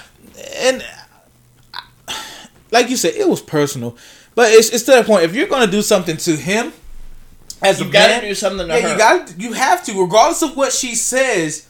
He may have said afterwards, she was just as much involved as he was. Now I understand that the whole well, she's a subordinate. Listen, it's been happening. You cannot tell me this is the first time. Yeah. But in this age, it just blows my mind now that everybody in sports is suddenly becoming the morality police. Yeah. It used to be about just what my plea to professionals: go back to just playing, just win games, stay away from all the other stuff. What is it? You're not the morality police. You're not political advisors. You're not whatever. We don't ask that. We ask you to be athletes. We ask you to be coaches. We ask you to be owners. We ask you to be general managers. We ask you to win ball games. Yeah. Stay away from all the other stuff because it overshadows. That's like whatever happens in Cleveland will forever be overshadowed by the fact that they brought in Deshaun Watson. Houston will forever be marred by the fact that they knew about what Deshaun Watson did and they chose not. So you see what happens when we start diving into people's personal lives all of a sudden. Mm-hmm. Get over it. Go win ball games. That's all you got to do. Just win ball games and stay out of people's personal lives. I mean, just stop doing it. Now I understand the Deshaun Watson deal. He should be in prison. By all accounts, he should be in prison. If something like that happens, then absolutely, then you do something. Yeah. But as long as there's no criminal charges brought, stay away from it. Quit trying to play the morality police, and just get back to what you're supposed to do, which is sports. Period. End of story. Boston put themselves in a mess. In Arizona they did, in Phoenix they did what had to be done. Now the difference had to go. Yeah, the difference with that is you had a voice like Steph Curry's in the mix. Yes, because Steph Curry used his platform and he used it in a way to be able to feel that what happened at Phoenix, and what happened there in Phoenix had to happen, but Boston. Man, that's that man's personal life. It really should, in all reality, have been worked out between him and his fiancée. And that should have been worked out between, an other woman, and her worked that out with her husband. And whatever happens privately, happens privately. Yeah, Boston had no business sticking their fingers in that punch bowl. Yep. And now you have a whole mess. As an organization. Yeah. As good as a team, you don't need that. You shouldn't have... Now, he did what he did, but that's none of y'all business.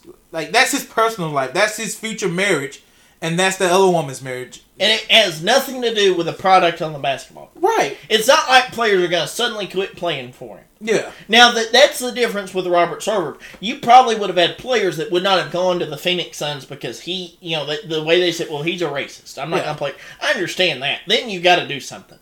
But for what happened to Ime Udoka, just leave it alone. Just leave it alone. Right. I just didn't understand. Yeah. One more thing with LeBron James. I don't know if you saw. LeBron James is now questioned. I don't know if it's a joke. He asked the question if he still had any kind of college eligibility left on the football side. I saw that.